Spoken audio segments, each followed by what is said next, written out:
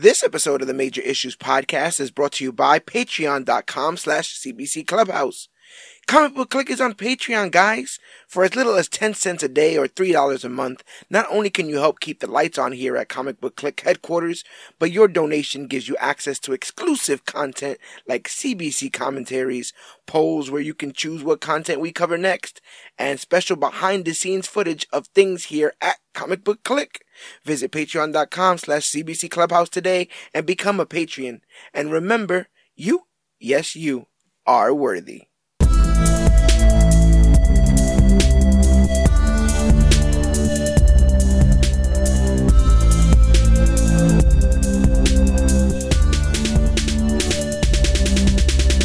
Hello everybody out there in comic book land. My name is George Serrano, aka The Don, and if you're listening to this, you can only be here for one reason, and it's a brand new episode of the Major Issues Podcast brought to you by comicbookclick.com. And as always, I am never alone. Sir, could you please introduce yourself? Good evening, all. This is B. Roke, aka Alex. Happy to be here. Talk about comic books as always, my man George. Man, this is going to be fantastic. This is a momentous occasion. We're giving you a holiday edition of the podcast, Memorial Day weekend edition. Shang-Chi has just come out. Shang-Chi. I've actually been corrected. I'm glad I know the actual pronunciation now. Shang-Chi and the Legend of the Ten Rings has come out this weekend. And unless you've been living under a rock, it's all anyone is talking about. My boy here, B. Roke, had called that this film could be a cultural phenomenon weeks ago. When all said and done, without spoilers, what did you think of the film, B. Roke? This movie blew me away. I like you said, and I'm saying this out there because you can find my comments all over the internet. I called that this movie was going to be not only great, but it would be big. Yeah. I blew my expectations away. I took my family with me, and even my wife, who, when I showed her the trailer, she was like, "All righty, I'm going with you as always." But by the end of the movie, she's like, "I can't believe how much I love that movie." So for my wife to say something like that, the movie must be good. Right. I highly recommend it. Same. I would say that this is a bit of a game changer when it comes to Marvel. If you're hearing this, and this is usually when I do this, why I do this spoiler-free portion, because if you're listening every week and you haven't seen it yet, they'll listen to the beginning of this and then go back hopefully and see the movie. But I would implore you to watch this if you feel like the Marvel movie formula has become a little stale. This doesn't necessarily feel to me like one of those assembly line Marvel movies where we're doing it, paint by numbers.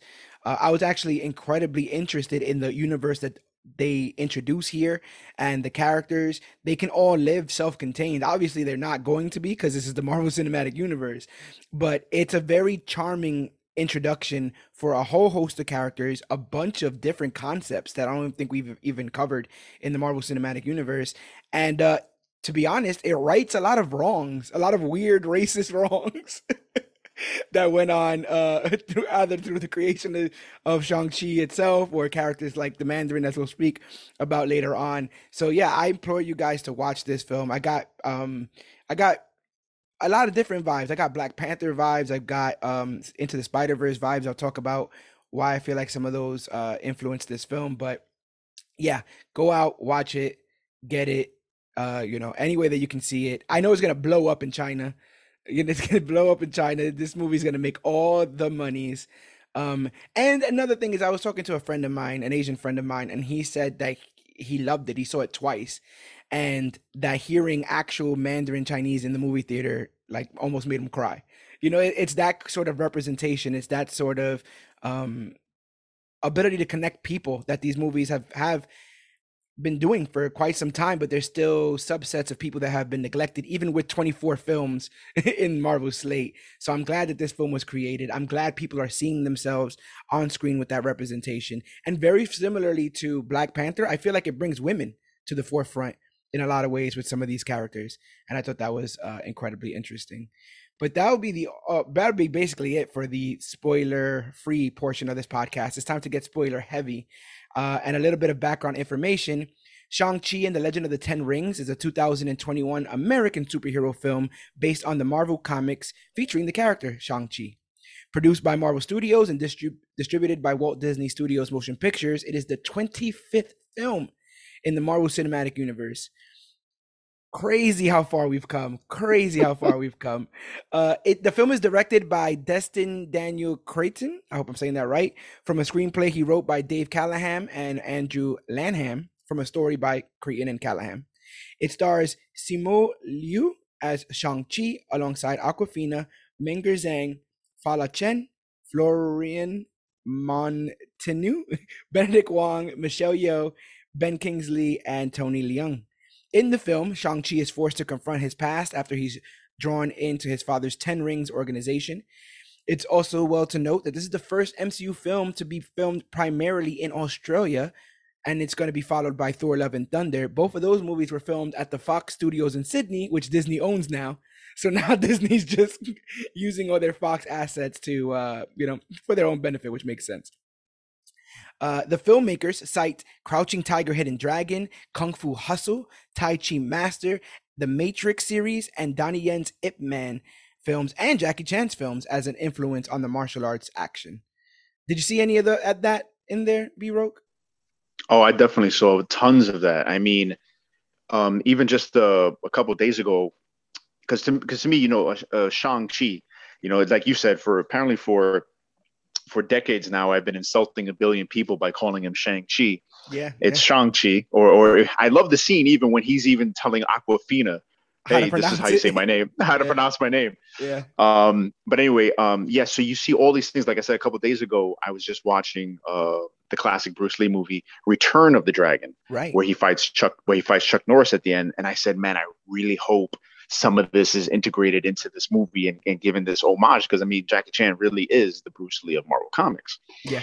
And then watching all the fight sequences in this movie, I was just like, you could see all that. You could see the Bruce Lee influence, the Crouching Tiger, Hidden Dragon influence, the Ip Man influences. And I mean, this movie has some of the best choreographed action sequences I've ever seen. And I'm looking at you, John Wick.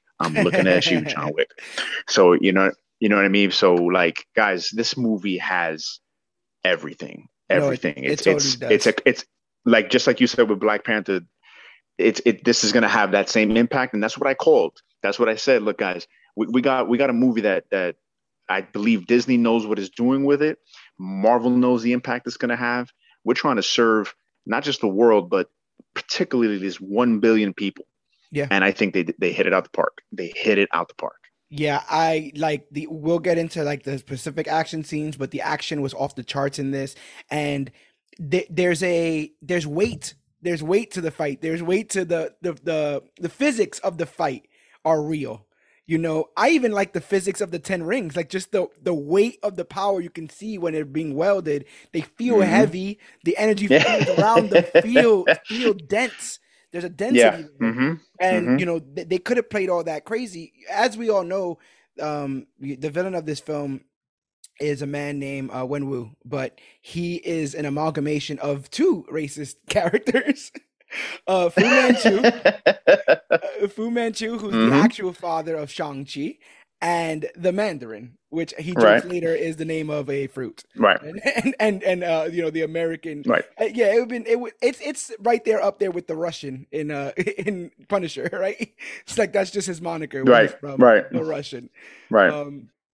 And so that character has rings on his fingers. And so everyone wondered how they were going to interplay this.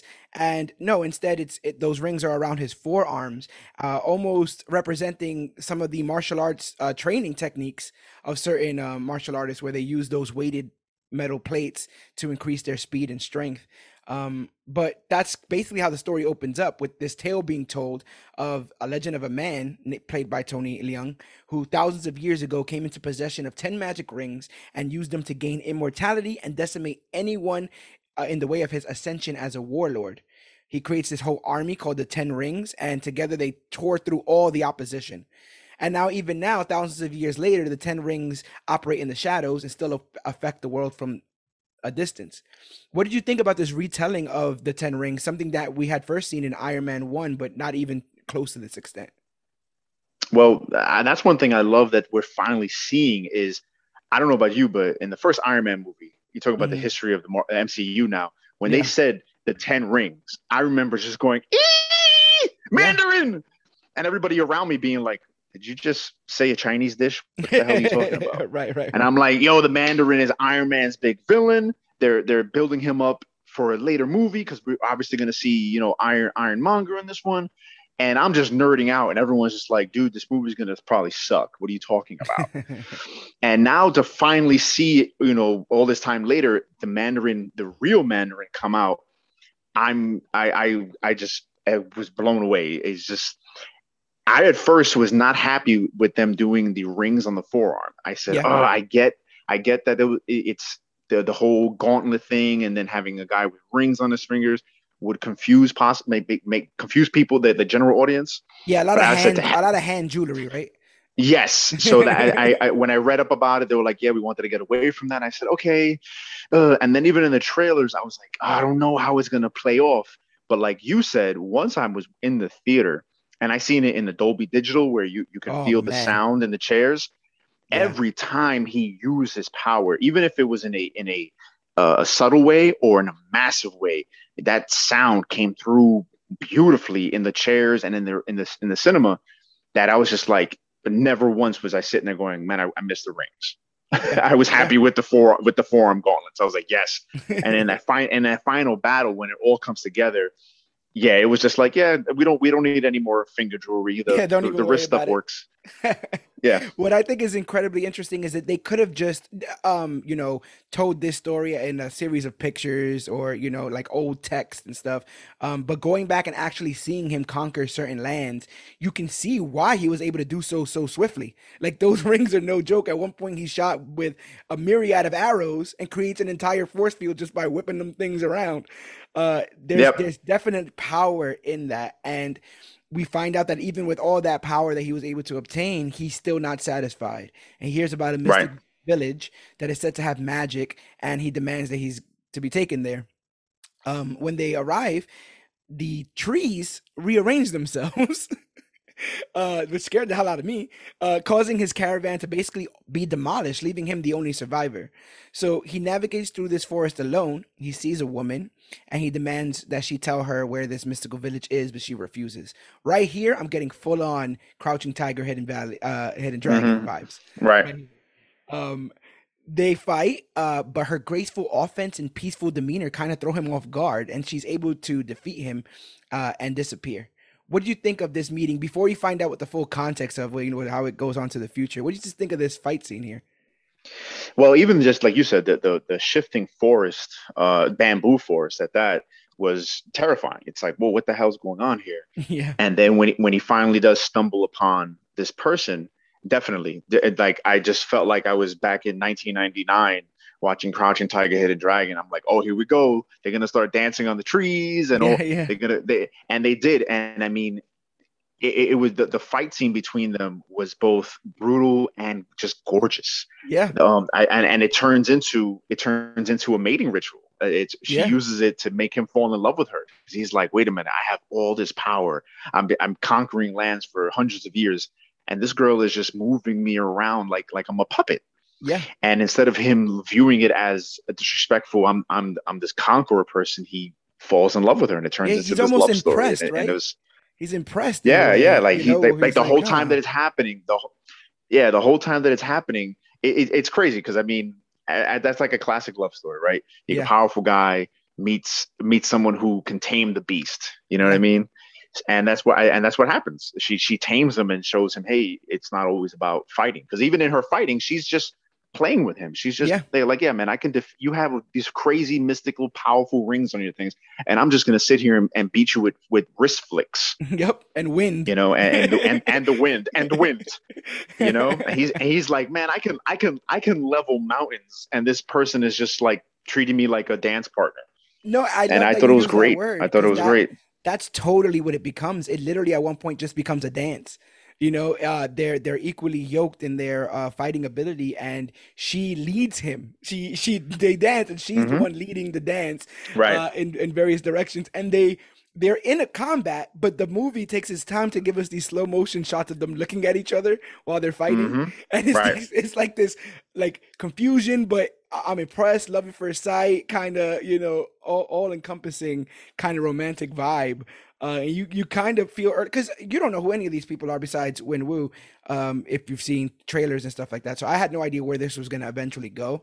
But she, yeah, tosses him on his ass. And then we see a new scene where we see that this is a story being told by that same woman, Ying Li. She's telling someone we don't see at the time. She explains that the two of them fell in love and had children, and now with something at stake, Wenwu quits his operations as the leader of the Ten Rings to raise his family. Li explains that she was able to defeat Wenwu to her son, Shang-Chi, because of the magic of her village and the power of their great protector.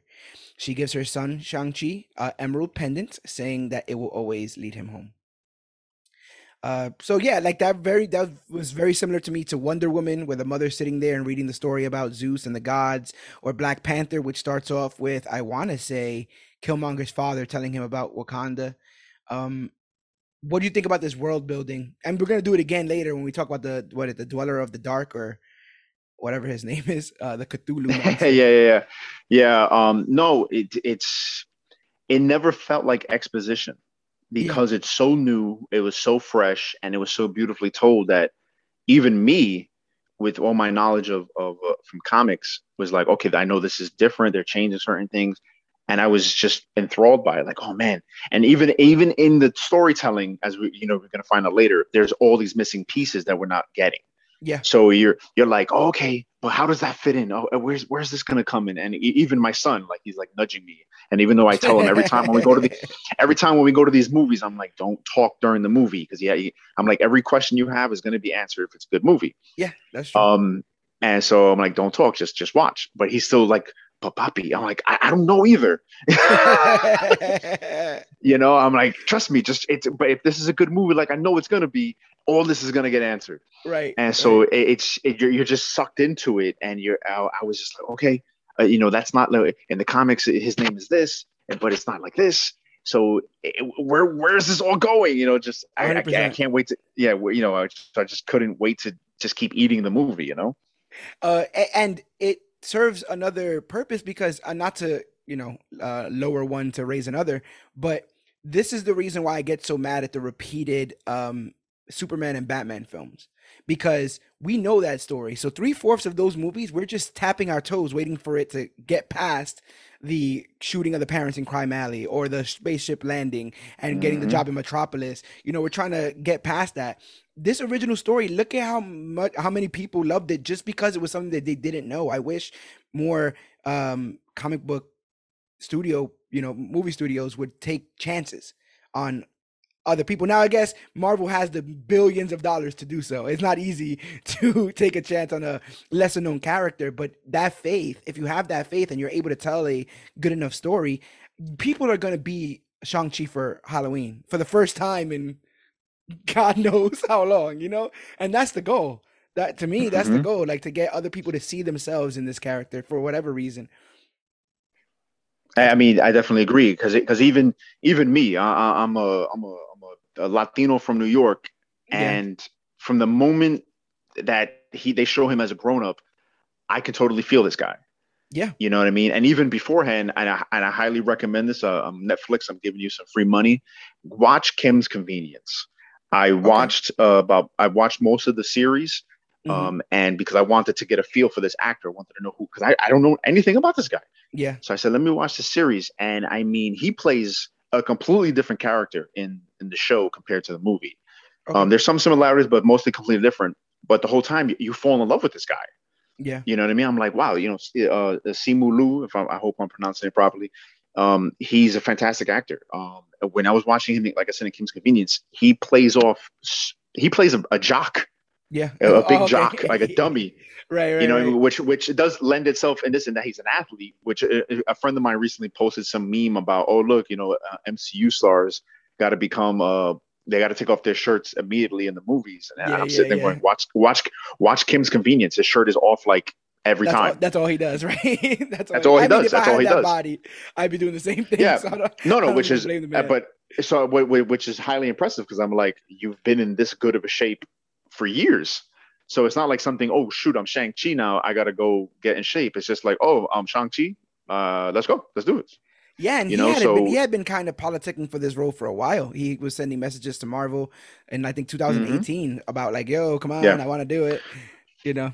And he sold it, and they picked right, because even though there was some backlash where apparently a large part of the Chinese community was like, "Oh, he's not good looking Yeah, they enough." said he was ugly. I was like, Yeah, well, "Huh." and I'm sitting there going, "Where are all your more gorgeous men then?" Because Yeah. this dude is good looking. Bring me the Yeah. beautiful ones. Bring Right. If he's ugly to you guys, like, you know what I mean? Like, who are the gorgeous ones? You know? Yeah, and So I I'm don't just stand like, a chance. If geez, he's ugly, I don't stand a chance out there. hey man, It's this never gonna happen I'm for me. look. There's a reason why I do podcasts and not live casts. You know what I mean? But you know, So we get to this part here, right, where we see adult Shang-Chi, like you were saying, but he's Sean, right? And in you're right, present Sean, right? day, Which took me a while to realize they were saying Sean, me because too. since I we thought they were did learn saying that it's Shang. Shang. Yeah, Uh, yeah, I thought they were saying yeah, but I love Sean. the fact that they Aquafina even calls him on it later on in the movie. I love it. I love No, it. no, it's fucking great. So he wakes up and he goes to his job. It looks like he's wearing a fancy suit, so you think he might be going to somewhere of some, prestige, Right. but he's actually a valet parker. Nothing against valet parkers. We meet his best friend Katie, played by Aquafina, who he's known for over a decade, and they're kind of portrayed as slackers who haven't really amounted to much, often choosing to like party and stuff instead of pursuing their purpose. This is showcased when they meet friends for drinks and share stories, and one of their friends basically says, like, "You guys are too scared to use your potential for something serious." Like, I believe Katie has a degree, and Sean knows a bunch of languages. Like, they should be doing more. And I have heard, again, this from me on the outside looking in, that this is a heavy bit of pressure for those in the Asian community. They're always being compared to others. In the community, and always being told like, why aren't you striving for more? Like, you have to bring your family honor by doing more, by being more. And there's a lot of Asian Americans who, because they're a mixture of both, don't know their place in the world here. And so they end up kind of, you know what is it called, just wading in the water, basically keeping themselves afloat, Okay. Hmm.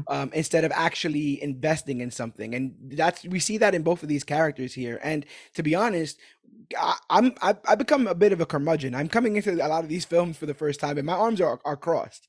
Right, like, you got to impress me, you got to charm me. I'm gonna watch you for 2 hours, so you got to be somebody that I want to win, that I want to see, go through. And I haven't really followed a lot of Aquafina prior to this. I've seen some of this like commercials for her show. I think she has on Comedy Central and stuff. Yeah, Nora from Queens. But I really like these two. All that to say that I really, really like these two. I really like her in this role. I thought that maybe sometimes having a comedic side character can be a bit grating on occasion. I think she did well in the role and never got bigger than it was supposed to. And then when they're telling this story over drinks, they tell the part of the story where to confuse somebody that was trying to attack her, she starts to sing Hotel California. Yeah. Hmm. Which is her thing of confusion. Like, little things like that I thought were fun. What'd you think? Yes, the whole, to me, I guess not just the Asian community pressure, but to me, their two roles in the movie kind of um, show like, I think, appeal to the current even American demographic of people who are feeling that pressure to succeed despite college pressures, despite college debt, and Hmm. the idea of, well, do I have to go to school to be successful? Can't I just do this Right. idea? Because as a former teacher, I deal with that with students all the time, and even former students, and even just talking to people nowadays of the idea of, I got to go to school and do this and become like a doctor or a lawyer, and that's what success is measured as. Yeah. And we definitely live in a society where you can do exactly what we're doing right now and be very successful. Right. There are people who are making very lucrative careers out of sitting in their houses and talking into microphones, and 100%. a slew of other things. So I definitely feel like this was kind of a little hint or a nod to, hey guys, yeah, look, you don't need to follow those classic career paths to be successful. Find what you love and do it. Yeah. Because even the Aquafina character talks about that. She's just like, I'm doing what I love. How many people get to say that they do that? Not a lot of people do. It's I'm true. friends with a lot of people who hate their jobs but make buku dollars. And it So makes them resent some of those things. It makes them resent, certain parts of life because you're doing something in service of something else, not in service of yourself. You're not feeding your own soul. You're yeah, doing what you you feel know, like you're like supposed to. yeah, even after they finish their drinks with their friends, I love the fact that they're like, "Oh man, let's be responsible adults and go home." Or and then you see them just getting hammered and going to karaoke. I thought Right. that was just a great scene because who hasn't done that? Who hasn't been in that situation of man? It's Sunday night. I got to work in Monday morning, even though I Yeah. hate my job. We got to go home. But you know what?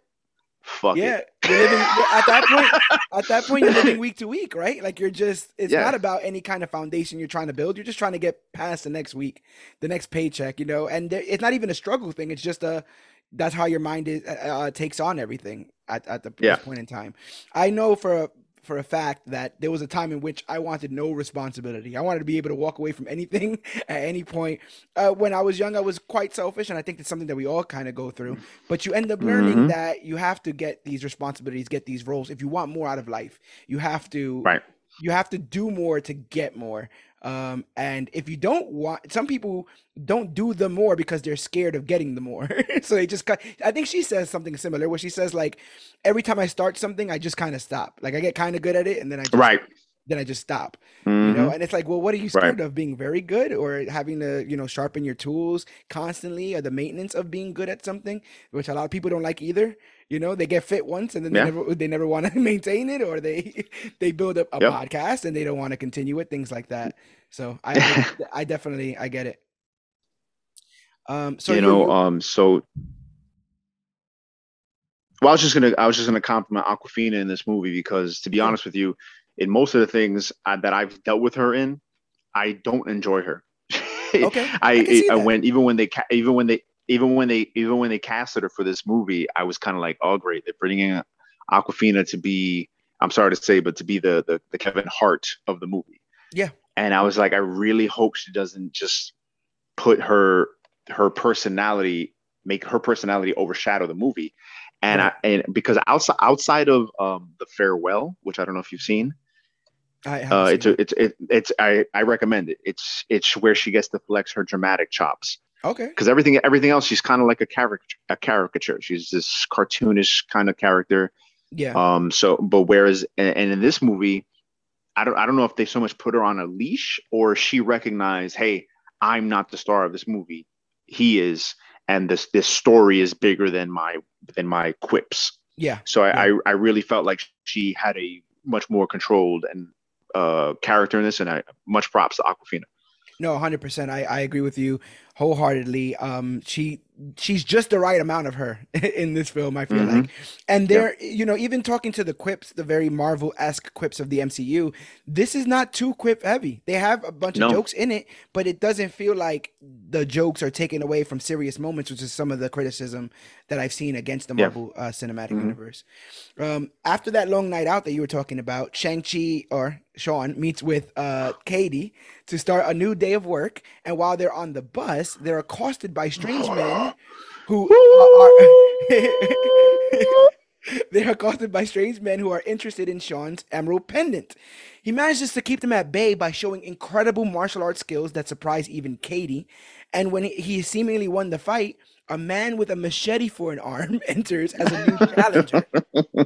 They cause a ton of damage on the bus, including destroying the brakes, making the vehicle unstoppable. Katie ends up taking the reins as bus driver after the original one gets knocked out, and using some good timing with Sean, she's able to maneuver the bus so that they lose the goons and stop the bus itself. Unfortunately, Razor Fist was able to snag the pendant. Before we gush about this scene, I just want to let you know that this scene right here was part of the director's pitch for the film, saying that this is the kind of fight sequences he wanted, ones where the stakes keep rising as the fight continues.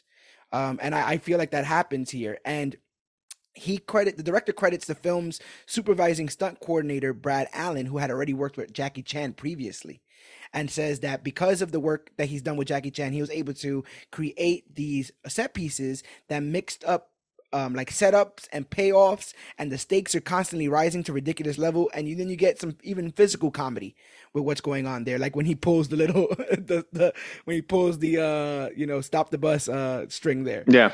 Oh, Yeah, even when it leads up to that, when he tells Katie, hey, when I give the signal, you'll know what to do, or turn right or turn left or something.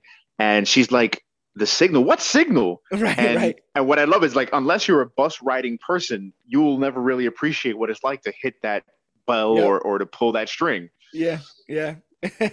And No, so I yeah, totally dug that that. that And was. even when he's outside the door, right? That's a joke where he's like, "Can you open the door, please?" Can He's you open like, the door? Can you open the door? Yeah, yeah. he's hanging off the But definitely, side. definitely felt like a callback to the first Sony Spider-Man, to when he's banging on the school bus to, hey, Yeah, let me yeah, in. yeah. You know, I don't so know a lick about martial arts, but everything he's doing seems right. Right? Like everything, man, no, no. all the All right, positions and the no. poses and The stuff.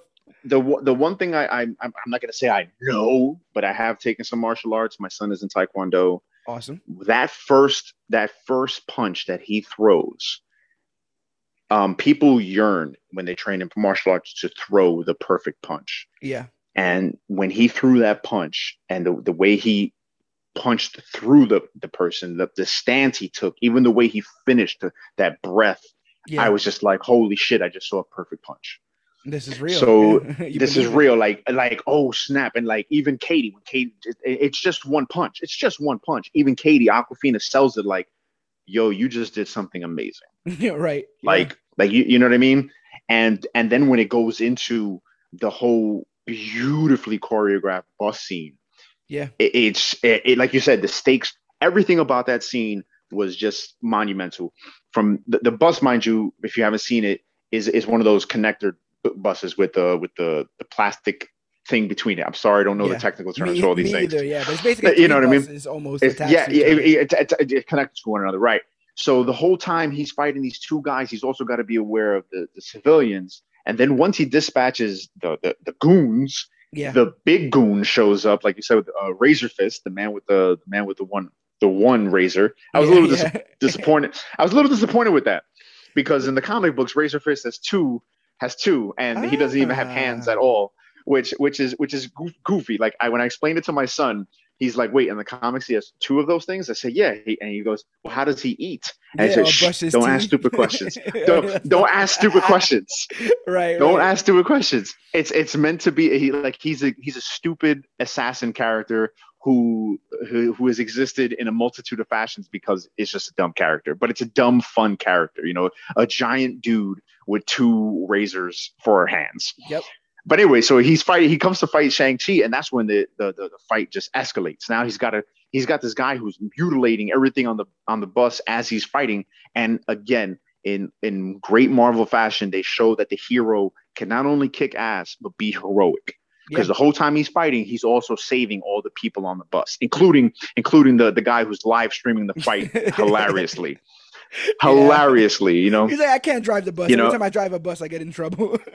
I get in trouble. And even earlier, he even says, he's like grading. He's like, man, I've taken a couple classes in martial arts. So yeah, everything he's doing seems to be okay. I'm like, Yeah, shut yeah, up, man. yeah. You No, know but what I mean? that's like all commentators now, right? Even us to an Yeah, yeah, extent. yeah. It's like let me Right. tell you guys what's wrong with this $1 billion film with millions Yeah, of yeah, people yeah. working on it. You know? Yeah. Oh, my favorite is people who sit there and go, these special effects didn't look quite right. And I can only imagine the, when you watch the credits and you see the VFX names, that like 800 people, like, yeah, Yes. you just insulted 800 people who put in Right. God knows how much hours of work because you found one pixel that was off. Yeah. You saw a cameraman's So leg or something. yeah, yeah, Yeah. yeah. You know what I mean?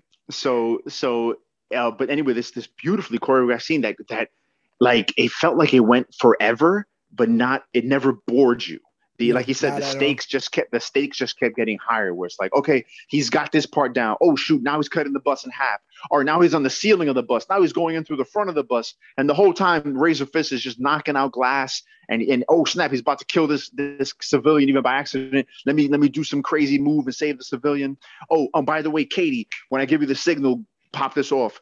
It's just Yeah. like, how are you, like, in that moment, he goes from being Sean to Shang, Yeah. and he's not only a guy who can fight, he's somebody he can fight, he can protect, he can lead, he can command respect. This what 10-minute fight scene encapsulates all that's about this man in that short amount of time. Yeah. It was amazing, absolutely amazing. No, you're 100% right. And I think it also, again, because I don't know these things, I'm going to start using and making up terms. And I hope you guys just follow along with me. But he seems to have a level of martial arts intelligence. And there's no wasted moments in this scene. Every punch is thrown for a reason. Every time he moves his body, it's for a reason. My heart jumped when the bus seemingly turns over on its side and civilians are about to fall through the broken windows, and he just yokes them back up. He pulls them back up by their collars, saving them barely from being, road burn basically. And yeah, like I said again, all his evading, he's doing this stuff obviously so he doesn't get hurt, but he's also doing it around a bunch of innocent people and making sure that they don't. He had complete control over that scenario, even though at times it looked dire. He was able to stop it. He did with his intelligence and his savvy stop it, and that says a lot about that character. Like you said, it's while you're sitting there listening to the karaoke and watching him in his Asian neighborhood, like all of that stuff is great. And then this happens, and I felt the exact opposite after of how I felt when I saw Iron Fist. Basically, I was like, okay, yeah, I can see this man whooping anybody's ass. Like, make a Yes. form a line. He'll just stand there. He just whoop people's asses all day. Um, so Katie demands to know what the hell's going on, right? Because what the hell is going on? Yeah, Uh, for real. so Sean starts to tell her his story. He says that he is headed to Macau because he believes that they'll be going after his sister next, and says that his sister sent him a postcard from there, so he believes that that's where she's staying. He also says that the men who came were sent after them by his father. He says he's gonna go. I'm sorry, I gotta go. And she's like, "Well, then you're gonna explain on the plane." And he's like, "What?" And she's like, "You're gonna explain on the plane." And she just tags along. There was a lot of frustration and betrayal in her voice, which I felt like was authentic in the moment. And then we get to the plane scene, and we get seemingly the story of Shang-Chi, because we're shown flashbacks of Sean and his sister, and we're told that after their mother died, Wenwu started to train his son. The training was arduous, but it basically made him a living weapon designed to kill on command. In the shadows, his sister trained herself, as there were no females allowed during training. And at 14, he's given an assignment to kill a man. And he tells Katie that he refused to do so. So he basically bugged out, refusing to return to his father. He ran away to America, changes his name from Shang-Chi to something completely unrecognizable, Sean. And he has been living as a pedestrian ever since. I love this portion. Two things. I love the comedic timing of the stewardess. So they're sitting there and they're Yes. having like this epic origin story being told, and a stewardess just walks up and asks them what they want to eat, and then tells them that the thing that they did choose isn't available. And there's Right. only one choice available, but she still asks them what they want. So Aquafina gives her like a sarcastic face, like, "Yeah, beef, right? Because it's the only thing we have." So I love that. And then, like you said, the pronunciation of Shang-Chi. What I liked about that scene is it wasn't him even doing it with an American, right? He was also talking to another Asian. He was talking to another member of the Chinese community. So the idea that even he didn't know how to pronounce it almost takes us off the hook. It takes us regular folk who are having trouble off the hook, and I think that was interesting as well. Yeah. No. All of this. Spoiler alert. I love the fact that their relationship is never played as a potential romance. Right. I Which think I think the one? family members, right, mentioned something similar, and that's the only time you hear anything of that. That's the only time you hear. And I dreaded that. I was like, no, don't make them like fall in love. Don't add that. And they never do. Yeah. You can tell that this is two platonic friends. There's never even an ounce, at least to me, of sexual tension between the two. Yeah. It really feels like two friends. Yeah. You know what I mean? It's just two friends hanging out, and they look at each other, and but she's her ride, she's his ride or die, and he's her ride or die, because Yeah. when he's like, I got to go to China to find my sister, she's like, well, guess who's coming with you? Basically. Yeah. You And know, the thing is, and regardless of romantic tension, there was always love. There's right, always an immense amount of exactly, love between these two characters and respect. yeah, And those things almost more so carry the day for me. Like seeing that relationship made this better to me, as opposed to having some mythical, beautiful, right? She's not giving me attention, but hopefully when I become a hero, she'll understand and all that kind of like, cut all Yep, that out, get all that out. Um, that's right. That's the nice thing. The romance is between his father and the mother, yeah, and that was completely believable, even yeah. even though it was really barely in the movie. This whole thing is based on a love story, and how love can Right, overcome in a lot of ways, how it can change a man. right. You know, then that's a Yes, huge. yes, most certainly. I'm constantly watching these films and wondering what is it trying to tell me. And this honestly had a bunch of beautiful life lessons in it. And that, if to me, it's like, why even make anything if you don't have anything to say? Like, say something. You have an opportunity here. Yeah, exactly, exactly. And this movie said Yeah. a lot. And I mean, just like it's, even in those little scenes where he's explaining his origin, and the stewardess interrupts. The gravitas which you feel him telling his story, is you can feel it's weighted, and Right. yet you're like, man, there's still so much more weight to this story. And Yeah. it just gets heavier and heavier and heavier. No, you're right. And another thing is, like you said, with the fight scene, you believe him. With this story and the gravitas, you believe him. And meanwhile, on Netflix, everyone's laughing at Danny Rand and his Shao Lao story because you don't believe it. You don't believe that the man No, is telling the story. He doesn't seem like somebody who went through all that training. It just doesn't connect. And so right. that's why Oh, I mean, people fell off. I'm sorry to interrupt, but see, this to me is one of the reasons why I was very satisfied with Iron Man 3. Okay. I don't think had they done even a fraction of what they did in this movie and put it in Iron Man 3, do people believe it? I can see that. I don't think that if the confrontation between Iron Man and Mandarin had been, even if he had come out with the rings and started shooting, laser bolts from his rings, I think the audience would have been like, what the hell am I looking at? Yeah, yeah. And You know here what I they don't mean? question any of it. Here we do some crazy things. We see some crazy concepts, and that Right.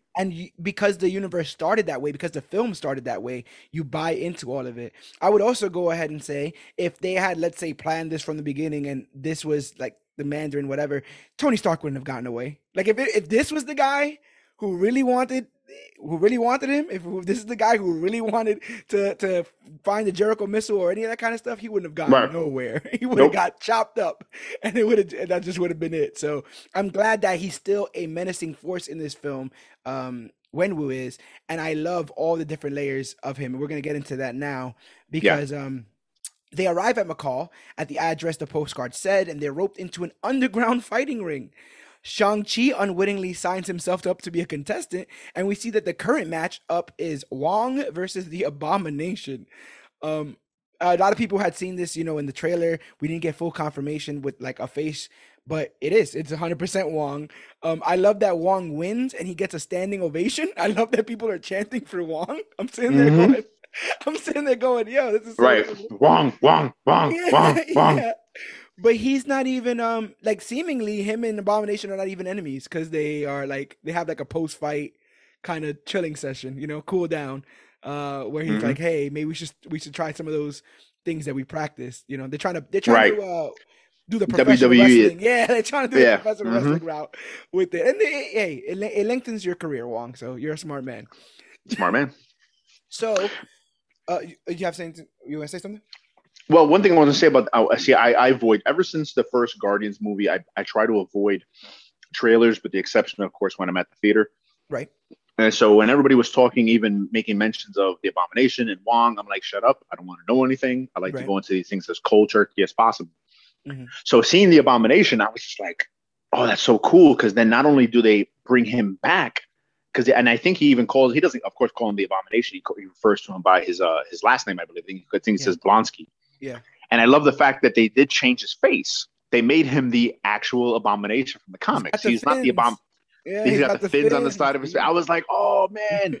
And my son, because he's so MCU, he's Right. like, that's not the Abomination. And I'm like, yes, it is. Yes, it is. I'll Yeah, tell you later. I'll tell that you other later. weird Ninja Turtle looking guy that you saw in the Hulk is not the Yeah, Abomination.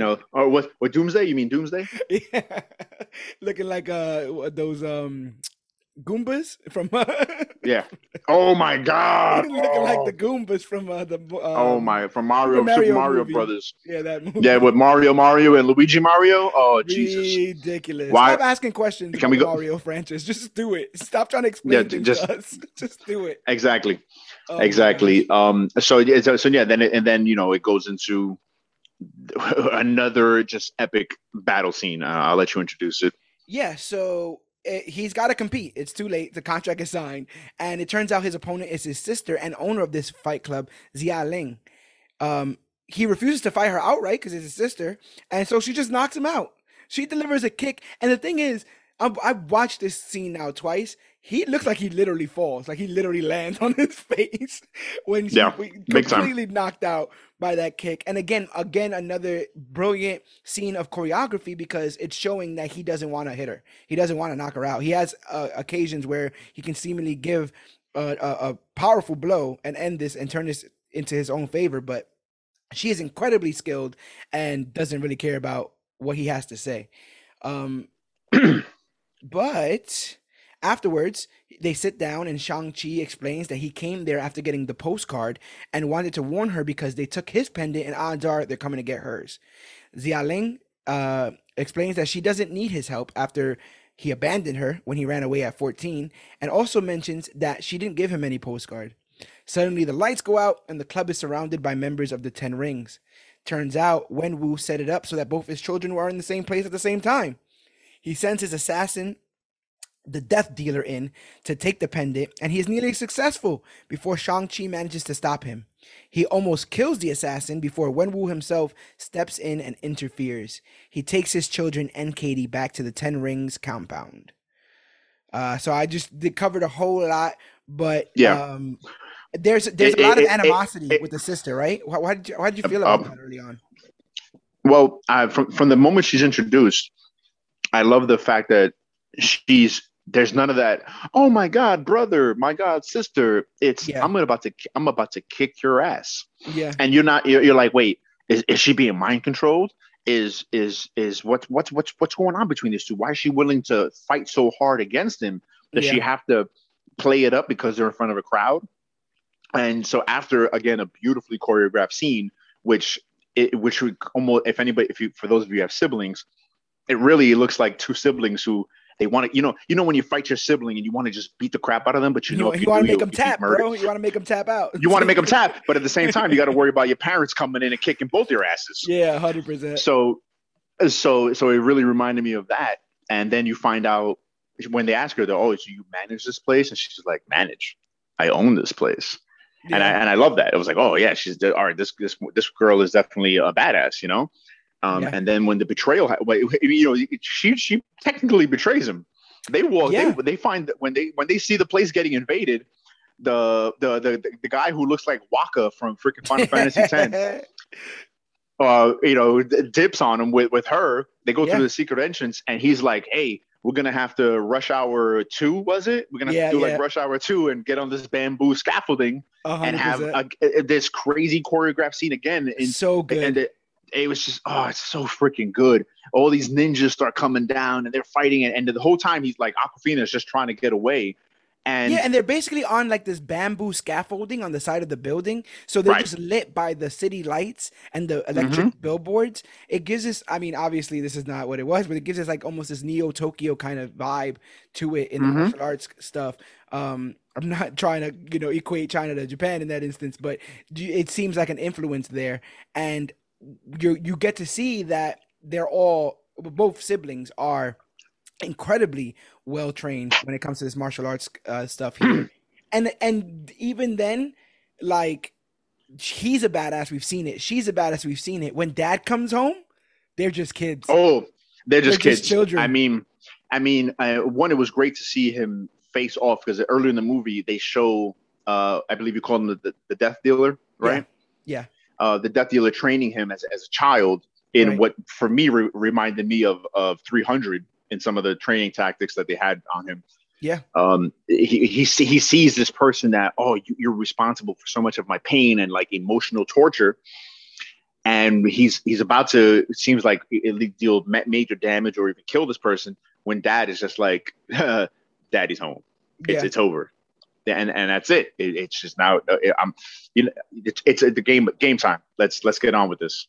And he's oblivious. He shows up and is like, "I missed you. Where you been? I knew they couldn't kill you. My chip off the old block." Like he, That's he right. he's completely amiss for why they don't want anything to do with him, which I thought was interesting. The death dealer thing, I want to go ahead and say that I'm glad that he didn't get a whole backstory. We didn't have to find out a bunch of stuff about him. He's not a huge character in the comics. He was in like a Nope. 4 issue run. I remember when he was introduced and some of the toys were coming out. I tried to do like some deep research about the guy, and it doesn't exist. The research doesn't exist. So I'm glad that they didn't do a bunch of random stuff. Now, regarding Xiling and even Katie, these are two characters made whole cloth for this film. And sometimes when they do that, it can really ruin things. But I really like the dynamic that they set up here, and the dynamic between Shang-Chi and his sister reminds me of both the relationship between Black Panther and Shuri, in the sense of like he's the king, but she could probably run it if she had to. And what we just experienced with Yelena and Natasha, like that level of like, if I had to whip your ass, I probably could, but we're siblings. So I like this new layer of usually in these movies, anyone besides the hero is worthless. They can't do anything. They joke around and Right. they get Right. saved because they're the ones that eventually get captured, but they're never helpful. There's He got heavy hitters all over his team in this film, and I really dug it. And Yeah. I mean, again, no, go ahead, brother. no, what I was going to say, I definitely agree, because if you look at, like, say, the first bunch of, from phase one, it's Thor, and he's got some friends that can fight, sure. Yeah, Captain America, and, oh yeah, his best friend dies. yeah, Iron Man, and yeah, he's got this girl that can run his business but can't fight for nothing. Of course not. yep. Now you get Shang-Chi, and you're immediately introduced to, oh, his sister, who's probably even deadlier than he is, because it seems like she has no conscience, whereas he does. Oh yeah, she kills somebody in Aquafina's this character, scene, who, right? In the scene that we're talking about, she oh kills well, some man. there's, yeah, there a way where it seems like Shang is about to save the person, maybe to interrogate them or whatnot. She just kills him, and then she goes, "Has America made you soft?" Yeah, showing the difference You know what I between those mean? two. So, if right, immediately off the bat, you see that, okay, we love each other. There's a sibling love between us, but we are not the same. Yeah, There's something that I went one way with something, and you went another. So yeah, there again, there are all these layers, and they're quick. I feel like we're spending more time talking about these scenes than the scenes themselves. a hundred And percent, 100%. And that's how you're supposed to my in my opinion, that's how you're supposed to dish out this information. You find organic ways to dish it out, as opposed to having somebody just narrate, and she, because of her brother leaving, she did X, Y, and Z. Like those questions all get right, answered through the course of the film. But I did like the difference between those two. But again, just children when dad's around. So we're gonna go to the dinner table because I thought, honestly, when he brought them to the thing, they were going to like jail, like they were going to like a prison there. But he has them at the dinner table. He's like, let's talk about things. Let's talk about life. So once they're at the dinner table, Wenwu reveals that he believes that his deceased wife and their mother, Ying Li, is still alive and being kept within a gate in her mystical kingdom of Tao Lo by her people. He explains in great detail the amount of love they had for one another and how that love transformed him. Using the two pendants given to each child, Wenwu creates a map that can be used to enter the village. He plans to invade in 3 days and destroy the gate and the village after freeing his wife, who he claims has been speaking to him from beyond the grave. And even with all this craziness, he still believes that they can one day be a family again if he's able to free him. Now, this is the moment where I said that I got a bit of Spider-Verse vibes, because it reminds me of Kingpin's goal in that film. Like he was going to destroy the world so long as he got his wife back. He was willing to blow up right. multiple dimensions, and there's something about that that's sympathetic for me. Did any of his journey in this make you feel sorry for him, Wenwu himself? Big time, big time, and like, not so much, because again, the movie goes through so many layers that even when he first explains it, you're still not getting everything yet. It comes a little Yeah. bit later in the film. Yep. But even in this moment, you're like, I get it. You know what I mean? Like the love of my life. Because you see it early on in the movie in that scene where they dance. Yeah. Like, oh man, I changed my whole life for this person. I had children with this person, and now they're gone. So what's my reason for living? Yeah. The reason for living no longer exists, even though I have my kids. So which way do I go? Do I be corny dad, or do I go back to being this ultra badass warlord that can run things for thousands of years? Yeah. And I think we can all empathize when sometimes when the new path is not the path you want to go down because it's not familiar. I don't know what's that going to happen which way. But if I go back this way, I know that path. I know I'm successful that way, regardless of what it means to other people. Yes. So it's very telling. It makes him a good sympathetic villain. You Yeah. you it's not just like you. I think you mentioned it before. You said when the message to me, you were like, oh, it's not just another mustache twirling villain. Right. Like you immediately empathize with this guy. Like, yeah, man, if I lost my wife and went through all the stuff that this guy went through, and then on top of that, like you said, he doesn't find his kids and come out like, ha ha ha ha, I have you now get in my chamber of torture and you will tell me. he Right. he invites them in like they're his long lost children. Like, and when they first arrive at the temple, he introduces his my long like the prodigal son has returned, Yeah. and all the soldiers bow to them. Yep. It's you know what I mean? It's like, whoa, like you're not coming in as a captive, you're coming in like a king. Yeah. So it was amazing. It was amazingly done. And I'm sorry, I forget the actor's name who plays Wen Wu. He was amazing, amazing. It's never forced. It was so natural the way he comes across as this. In 1 second he goes from this mob boss to I'm dad, and you Yeah. believe both characters, but this in the same amount of you believe you're invested in both. Yeah. So again, this movie just we're like an hour into the movie now, and I'm still like, oh my god, this is amazing. This is amazing. It's so good, and it all seems crazy. And instead of it being a situation like you said, where the hero is restrained, and so now he's gonna monologue about his plan. The reason why they know his plan is because he wants them in on it. He's telling them, "This is Right. what I want to do. Are you guys down? We'll all be a family again. Let's just destroy this mythical place and open up the gate because they're keeping her back there." And I thought that was incredibly strong for that character. The actor's name is Tony Leung, and one of the other things that I liked about his story is something that I can relate to, and I think we can all relate to in our most emo days, is you reach a point sometimes where, let's say, a bad breakup or bad situation in your social circles, where you start to wall yourself up and you don't let anybody come close, you don't let anybody come near, and you live that life for a while. It's protective life, it's a survivalist life. To survive, I won't let anybody else come close for fear of being hurt again. And you can tell this is a life that this man led. You can't be a warlord with a weakness, right? So he had no weakness up until meeting this woman that he ends up falling in love with. And later on, it said that he blamed himself for not having the rings on him at the time and never took them off after that. Once this happens again, we're right back to the 10 rings of it all because he blames himself for ever stopping, forever lowering his guard, as we all do when you fall back in love with somebody again, something bad happens, and why the hell did I even try? Why the hell did I even open up this realm of possibility where I can be hurt again? And I can feel that in him, and that just showcases how well he's playing this character. Big time. Big time. Yeah. Like the whole time I'm sitting there going, are I really hope in classic Marvel fashion they don't kill this villain. You know what I mean? They can't Yeah. can we get a villain who can not be murdered like Loki? Even Loki gets killed but he comes back to life. Yeah. Can we not kill all the villains? 'Cause I want to see this guy live, you know? Yeah. He's awesome. And he does tell them, he's like, yo, let's do this. And the children object. And they say that no, she's not still alive. You must be hearing something else. And I think Shang-Chi even tries to he just straight up tell him like, I can't allow you to do this. And so he basically tosses them both over his shoulder and then it imprisons them in the compound for their Yeah. efforts. Well, and that was completely believable.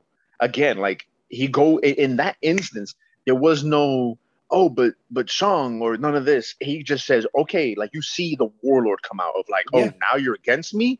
And in the moment that Shang, like before Shang could be like, I'm gonna now showcase my super skills and kick the crap out of everybody. He just grabs him and flips him and like, nah, Rap City, you're done. Yeah. You're against me. You're done. And throw him in prison and let's get the war troops going. We out. Yeah. Like Um, what? And again, like you said, What? believable. Like we've only seen his grace with his children up until this point. Like we've seen him even when he's training them, he's not actually the one doing it; it's somebody else, right? So we haven't seen how he can turn up the flames when it comes to people that oppose him, and even his own children. He's willing to put them in a compound. Mm-hmm. They choose to explore the compound after hearing a noise, and are shocked to see another person is in prison there.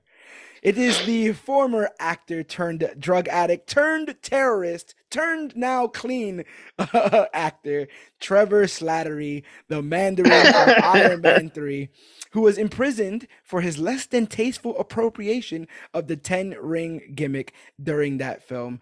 What do you feel about all of this quote unquote retcon, or how do you feel about the idea that they made this go all the way around, that he was lying and then he was stopped by the 10 rings and he is paying a price for it? Well, I mean, if you've seen All Hail the King, Yeah. which originally debuted on the Blu-ray for Iron Man 3, Mm-hmm. again, this is where Marvel shows, hey, look, we had a plan, guys. Calm down. Like even in that movie, when they turned it around, I don't think they ever meant to be like, and this is the Mandarin in the MCU. Right. No, he still exists. We're waiting to properly reveal him. And when you watch, All Hail the King or Hail the King, I forget exactly what it's Yeah. called. And this agent for the Ten Rings tells him no, and you insulted him, and he wants to meet you. You're Yeah. like all these years, I've been drooling to finally see the real Mandarin, Right. and to see this character show up in this movie goes like it's like at the end it's like Kevin Feige sitting there going, you see, my man, I had a plan. Don't even worry about it. Don't Why you worry about worry? it. Why you worry? You see what we got? And not only does he come back as this character that, man, I mean, people.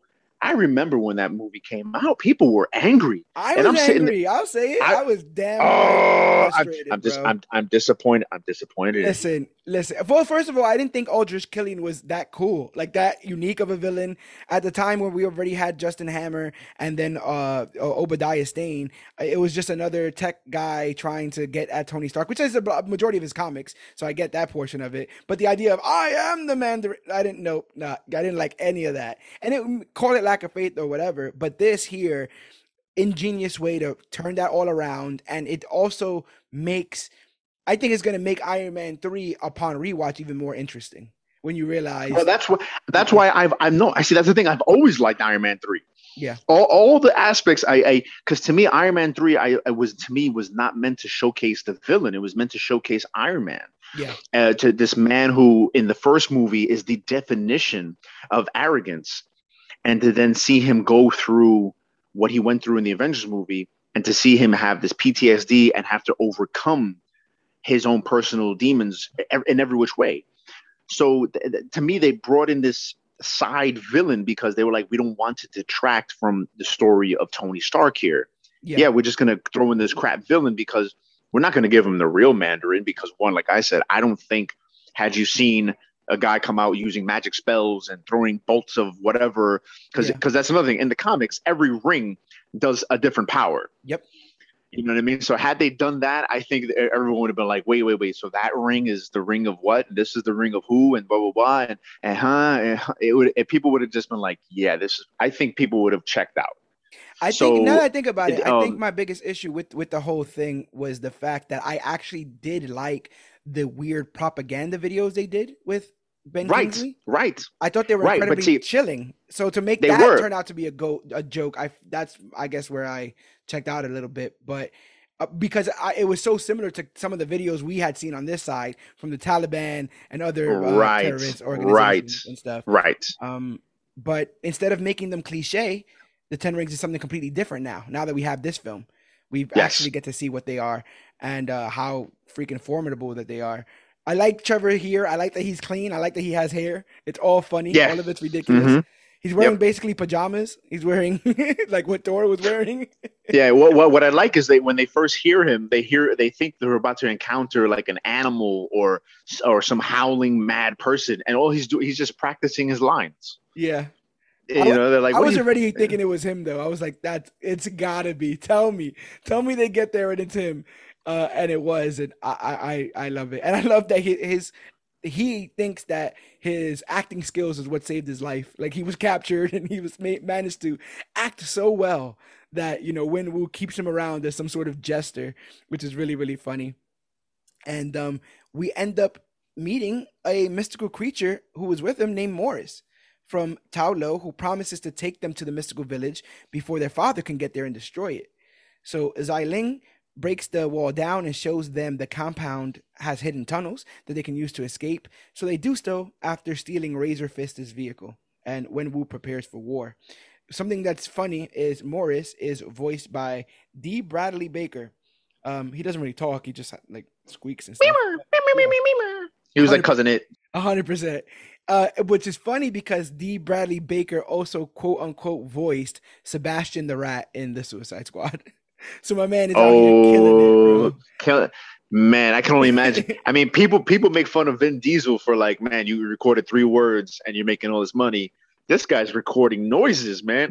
Yeah, and that's it. And even less for the rat, right? Just little squeaks.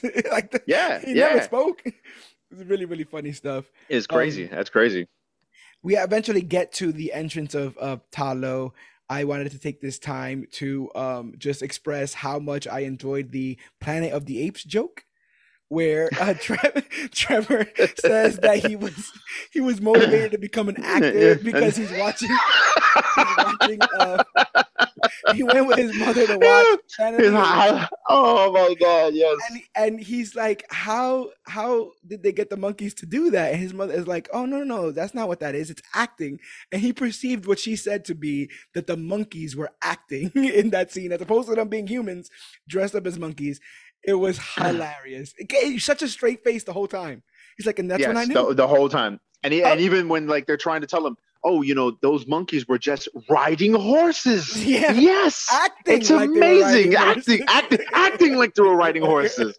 And I was like, yeah, it was great. I mean, that just goes to show you the grandness of Ben Kingsley. I mean, there's a reason why that man has an Oscar, and I Yeah. love the fact that like he's at a point in his career where he's just like, you know what? Because look, this reminds me a little bit of what Anthony Hopkins tried to do when he did that terrible Transformers movie, Oh where it's yeah, like, oh yeah. yeah, I'm sure Anthony Hopkins, I'm gonna elevate this movie by being wacky, and I'm Anthony Hopkins, I can do whatever I want. No Expand one my gave resume, right. etc. Yeah, No one gave a crap. Like that was the last Transformers movie. We haven't had crap from Transformers since, with the exception of those good cartoons they've done here and there. yeah, But here, Ben Kingsley, he elevated the movie. yeah. He did. He brings this. I mean, especially what he does later on in the movie. It's just Oh, it's hysterical. funny. It's just hysterical what It's he so does. funny. And It's so it's interesting that you bring that up because one could argue the inclusion of Trevor Slattery in this film allows then Aquafina to shift into a more serious character once we get to Taulo. She jokes a bit hmm there, but but she she gets gets a way more role. serious. Yeah, she gets a role now in this story. She gets a path, a purpose, and we can now just look at Trevor as the guy who's kind of joking around and stuff. Even there, right? Because he's doing he's like, who knows when it's gonna open? It can open whenever. This guy's a mystical creature, and who knows the kind of things that are going on in his mind. And I'm just the vessel speaking on behalf of the. Oh yeah, it's open. I can go. It's open. Go ahead. Go ahead. No, yeah, go. All of that stuff. So freaking funny. But yeah, they get there and the entire place seems to be bursting with mythic creatures. I loved this. I felt like I was in like Pokemon or something. I'm like looking Yeah. around Yeah. and I'm like, boom. Like this is the moment that the film made a turning point in my mind because I'm like, this is a universe in and of itself. It's hmm self-contained. This entire Tao Lo is now a new concept in the MCU. The fact that some place like this can exist with these creatures and these warriors, which is something again they try to kind of slide in with Kung Lung in Iron Fist, but not nearly as well. Um, No. And there's even Defenders is about dragons, and nothing even as close to how cool any of this stuff is. Nope. So I totally dug that. They are immediately met by the people of Tao Lo and are shown that they are unwelcomed. Suddenly, a woman steps in front of the crowd and identifies herself as the sister of their fallen mother, Ying Nan, the guardian of Tao Lo. Shang-Chi warns her of his father's plans, and the entire village gears up for war by creating weapons adorned with magical dragon scales. When Shang-Chi mentions the gate, he is told the history of Tao Lo.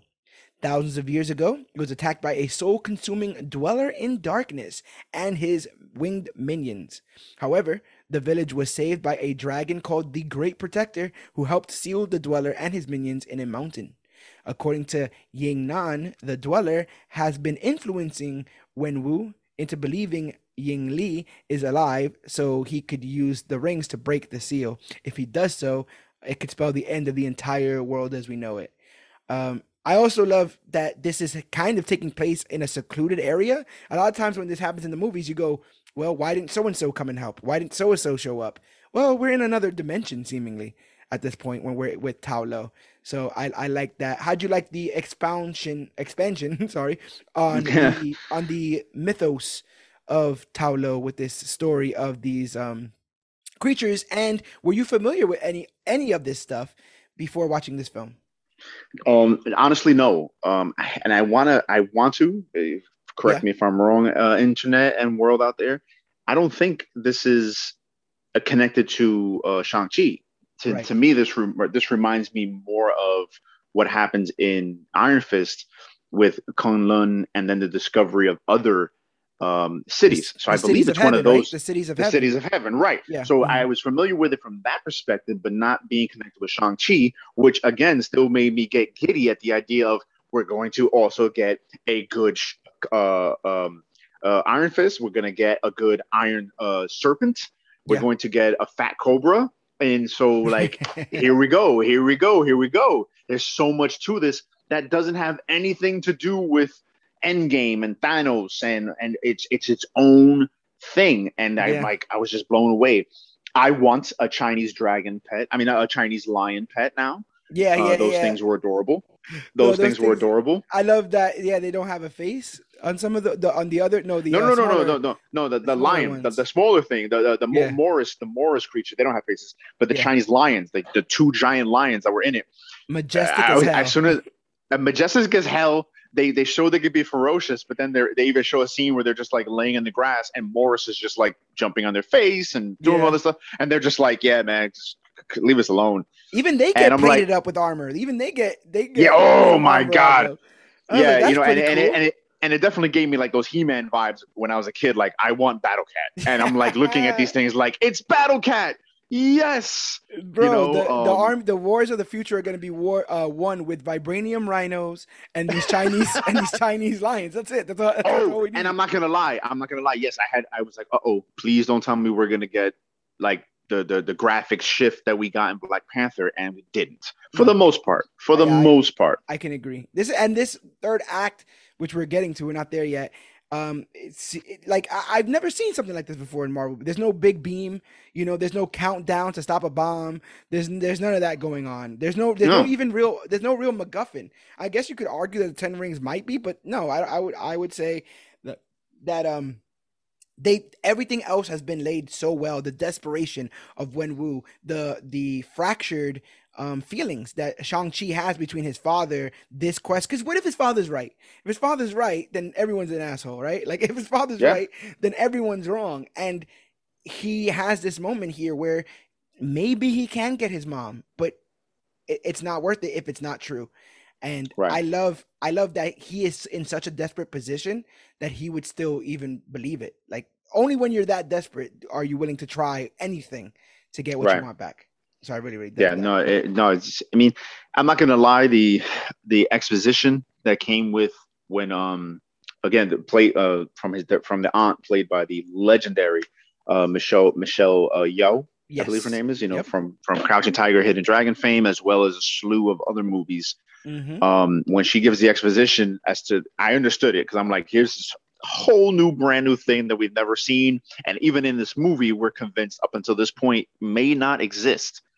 Right. And so I get that we have to get those explanations to it, but I was at the same time like, "Ugh," like I wouldn't have minded a little bit of a fast forward on it. But Yeah. once we got through it, and we got to experience Taolo, then it became like, wow, this is a great place. And again, that's when I really started to get even more excited for, well, when are we going to see this city and this city, and hopefully Kunlun, and get the real Iron Fist, Yeah. So it just so many wheels in my head were turning, and I wasn't even thinking about of like Eternals and Spider-Man. I wasn't even thinking of that. I was just thinking Yeah. of the martial arts mystical aspects of the Marvel universe that even in the comics are barely explored. Right. So to see it on the big screen in this fashion, I was just blown away. Blown away. I agree. I think that those are all great points, especially when you consider the fact that some of the media that they come out with now can be a bit filler. And so you're literally only eating Easter eggs. That's how you get full. By, oh, I know that. Oh, I Mm-hmm. know that. And in this film, Right. eventually, I just stopped looking for Easter eggs. I genuinely like the story being told to me, and I'm letting the movie Right. unfold the way it chooses to, without trying to figure out or predict or any of that kind of stuff. I really like that the changes that they were able to make to this lore, because to be honest, like you were saying earlier, it was kind of thin to begin with. So if you can create something almost whole cloth and make it better, this is how Mr. Freeze is who he is now. That wasn't his origin. They wrote that in Batman the No, Animated Series, and all of a sudden that's right. that's the origin now. So I love that That's it. some of these changes could end up being something bigger for these characters. Yeah. Big time. I mean, because even the Shang-Chi, the original Shang-Chi character, when he was created, like I said, that was Marvel and Stan Lee at the time going, "Hey, we can capitalize on the karate and the martial arts popularity. We Yep. can't get Bruce Lee, of course, so let's make up this Shang-Chi character, and also let's buy the rights to, I believe it was Yellow Claw, or maybe, or Fu Manchu. Fu Manchu. Yes. Let's Yeah. buy the rights to make Fu Manchu in the Marvel universe, and have Shang-Chi be Fu Manchu's son, and build around those characters from that universe that's already developed from being written in China. Mm-hmm. So they had that going, but then Marvel lost the rights to Yeah. those characters, and then Shang-Chi was all by himself. So Yep. then it's like, oh, what do we do with this character now?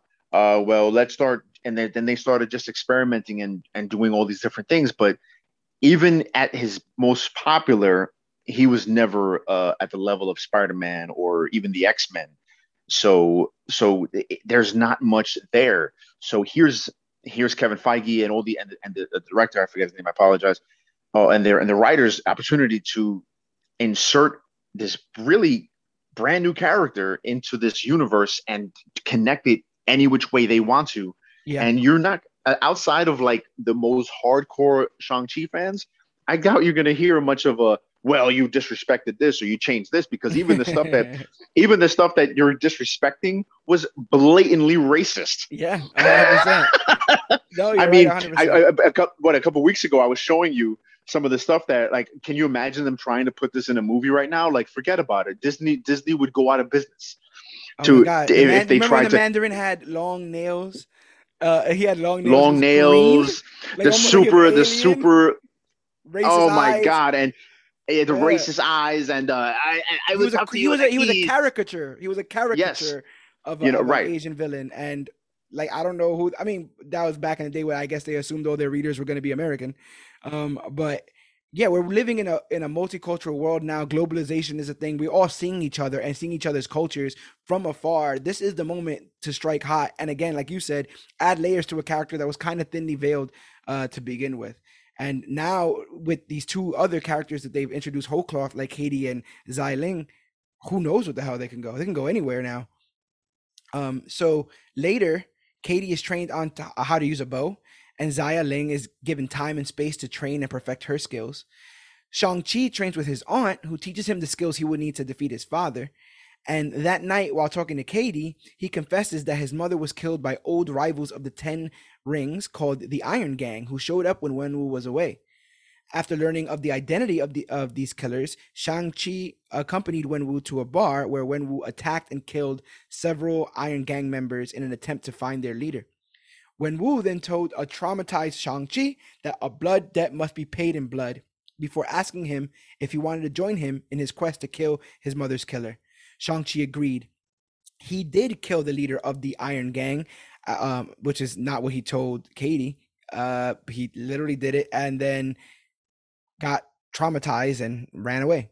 And so he says just like he killed that man, he will kill his father, which is what he was trained to do.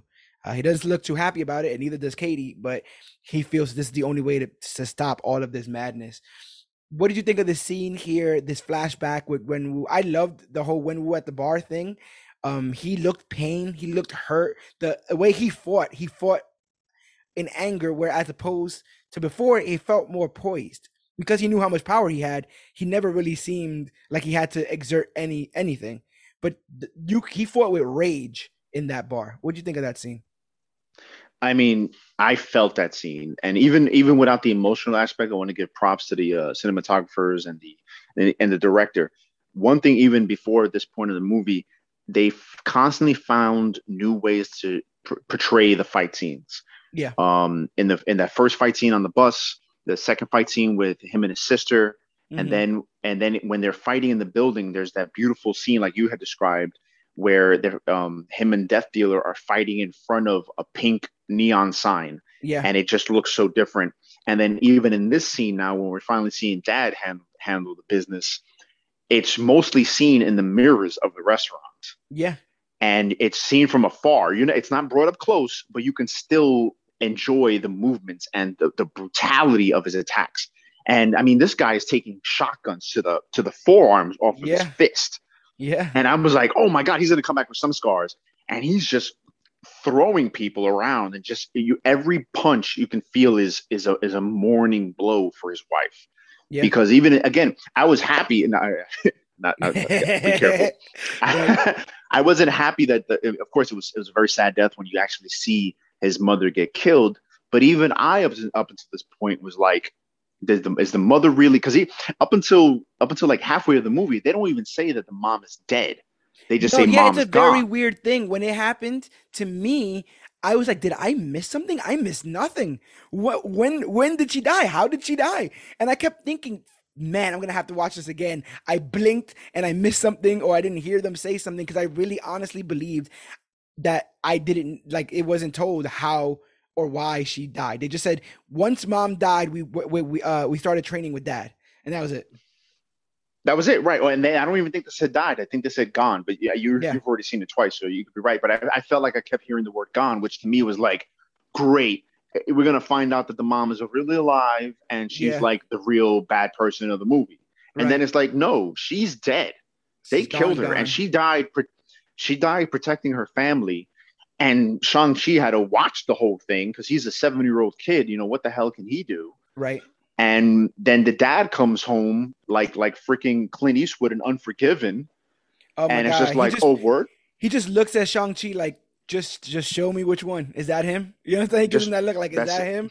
And Yeah, and, it and is. Shang-Chi doesn't even, and I love how they portray that relationship because again, like you were saying, like this movie just shows so many different things, and even it's telling a story. Like this reminds me, of like me and my dad Yeah. when like I don't know if you had this experience, but when you're a kid, because that's something that just drives me nuts even about today's culture, the fact that like a lot of times we ask our kids stuff, Oh yeah, no, and yeah. then we and it's just like nah, man, back in the day your parents don't ask you, they tell you and you listen. 100%. Yeah. Whereas nowadays it's like, do you mind having a cheeseburger from McDonald's? Right. And they have the nerve to be like, you better get me a 10-piece chicken nugget. Right, right, right. I'm just sitting there going, yo, be happy you're getting food. 100%. You know Free what I mean? food. Free You, food. you know what I'm saying? So like when they walk into this restaurant and Shang is, you can see Shang has even, and that kid actor did a hell of a job to Yeah. convey the emotion of, I don't want to be here. My mom just died, but my all powerful dad here wants to come here to blaze the hell out of some people that killed my mom. Hmm. I'm reluctantly here because I have to be here. And so when the dad just looks at him, is like, is that them? And he just kind of gives that nod of like, I don't want to see them die, but I also don't want to get my ass kicked. Yeah. So yeah, them.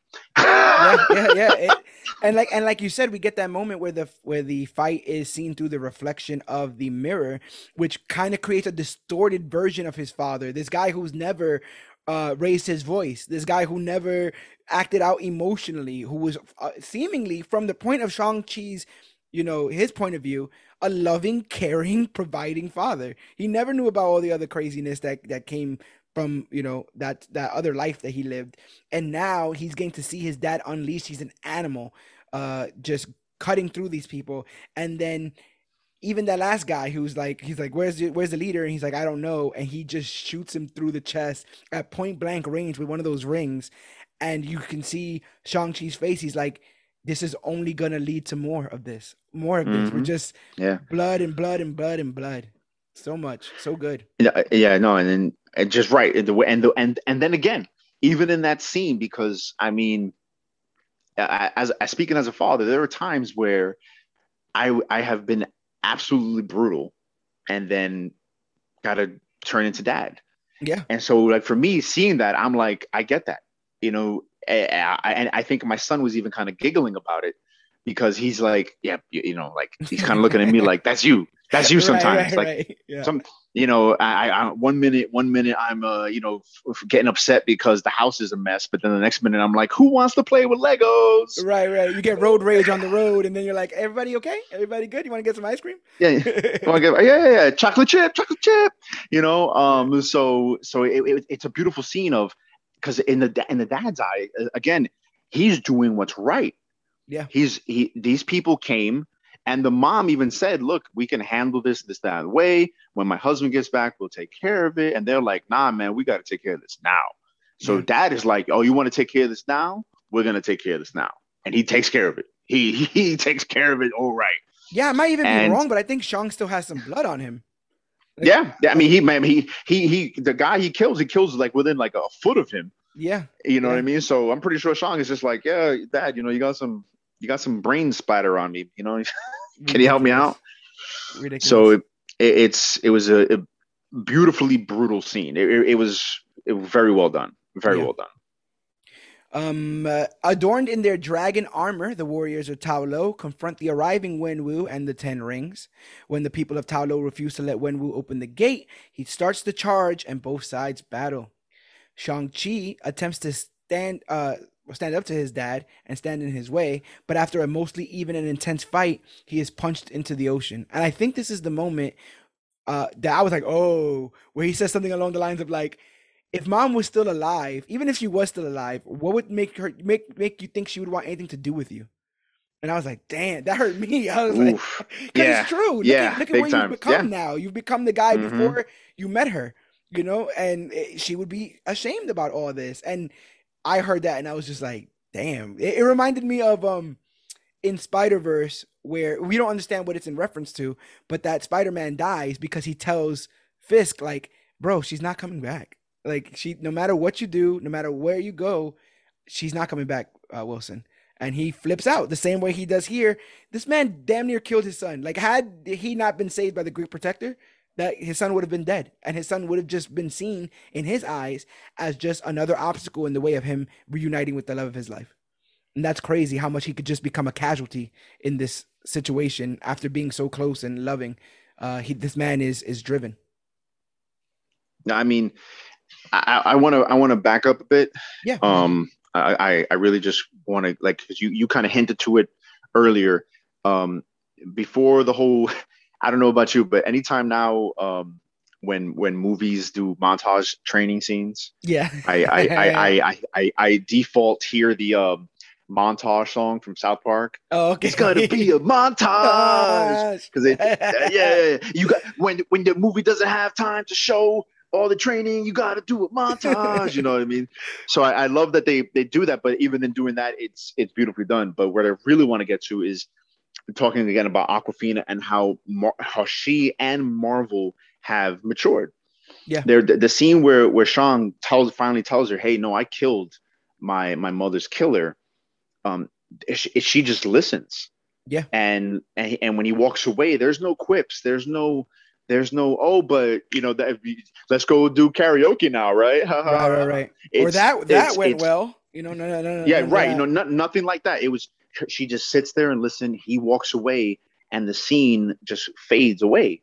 And you're all you're left with is to feel that wow, like The our weight. hero is a murderer, is a Yeah. murderer. You know what I mean? And this whole time, like, and they by this point they built him up to be so heroic for him to finally concede that, hey, no, I murdered somebody. It's like, oh shoot, like this guy really isn't perfect, but he's Yeah. still the hero. Which I mean, who of us can feel that? We all feel that, right? We all want to be the hero, but at the same time, we all know we're not perfect. So for him to concede this really for no reason other than to just be honest Yeah. was amazing, because it wasn't something that was forced out of him. It was something that he was just like, look, man, you're my ride or die. We're going through some crazy stuff. We're in a mystical land. I can't die knowing that I'm lying to you. Right. That's deep. That's deep. A hundred You know, and percent. again, it wasn't and it wasn't done, and it wasn't done in a, and by the way, I'm secretly in love with you. No, I'm just your friend. I'm just your friend, and I want to tell you the truth before you give up your life for me. Right. It was amazing, amazing, and Aquafina just sells it as a compassionate friend who's literally just listening Yeah. and still with him. You know what I mean? You know, so and then it goes into the fun montage. You know, she learns how to shoot these arrows. It's just it's the movie has so many dimensions to it. Even Shang has these great interactions with his aunt, Yeah, he where does. he again he's showing that he needs to be ready, right? He could easily go into this fight as, I'm just going to fight my dad and I'm going to beat him. He goes to his aunt and goes, look, your sister, my mother defeated him. Teach me. Right. You know what I mean? So the Like Doctor humility, Strange, teach me. teach me, right. And she teaches him again, a beautifully choreographed scene where Yeah. she teaches him. She shows him like, you don't need fists, just, and then she opens up his palms Right. to show it to, you know what I mean? Like it was so beautifully done. That felt like very Bruce Lee to me. Like when I realized how he was fighting and how she was fighting, it was almost like he was trained to fight as a blunt instrument. Like he's a Right. sledgehammer and he's supposed to just wreck through everything. And um I watching her fight, I'm reminded of that, and I obviously don't know it by heart, but that Bruce Lee quote about being water and Yeah, about well, you be like water. He would just say yeah, that, be like water. Let it flow around you. Now, you're not fighting it. yeah. You're moving with it, and that's exactly what was happening.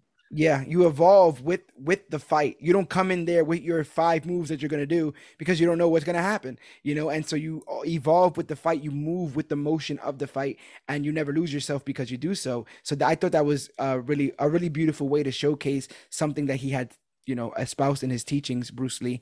And you were talking about the Aquafina thing again. Every time I watch something, one of the tropiest things that happens in superheroes is that the superhero has a secret, his loved one doesn't know it, and there's always going to be an episode where the secret comes out and the loved one is betrayed and gives him a bunch of grief over it. Why didn't you tell me? You could, even though their reasons are way obvious as to why they didn't say it. You know what I'm saying? Because you were gonna die, because it was something that I didn't want you to know, because it was gonna change the dynamic in our relationship. There's no real good reason to lie, but some of these heroes are protecting people with their lies. So instead of having her be like, "Wow, 10 years and now you're telling me this," or "Wow, 10 years and you're a murderer now. That's how I gotta see you." She just quietly took it all in because she understands that it doesn't change anything about the man that she knows. If anything, it just gives her more information as to why he is the way that he is. And that's the kind of understanding you would hope from people in your circle. We've all done some things that we're probably not proud of, and sometimes we keep those things to ourselves because the idea of having your image changed in somebody's mind is too frightening, especially if you feel like you hold a place in society or a community or anything like that.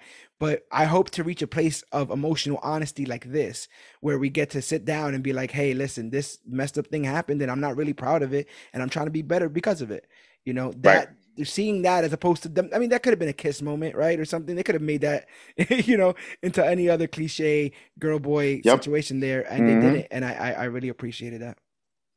No, it was wonderfully done. So I mean, and it all leads up into that huge emotional moment that you brought up, where he just disses the hell out of his father, but like, man, even if we save mom, she's not going to want anything to do with you.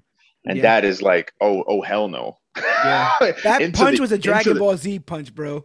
He punched him yes, through the ocean to the bottom, seemingly to the straight up. bottom of it, millions of miles away.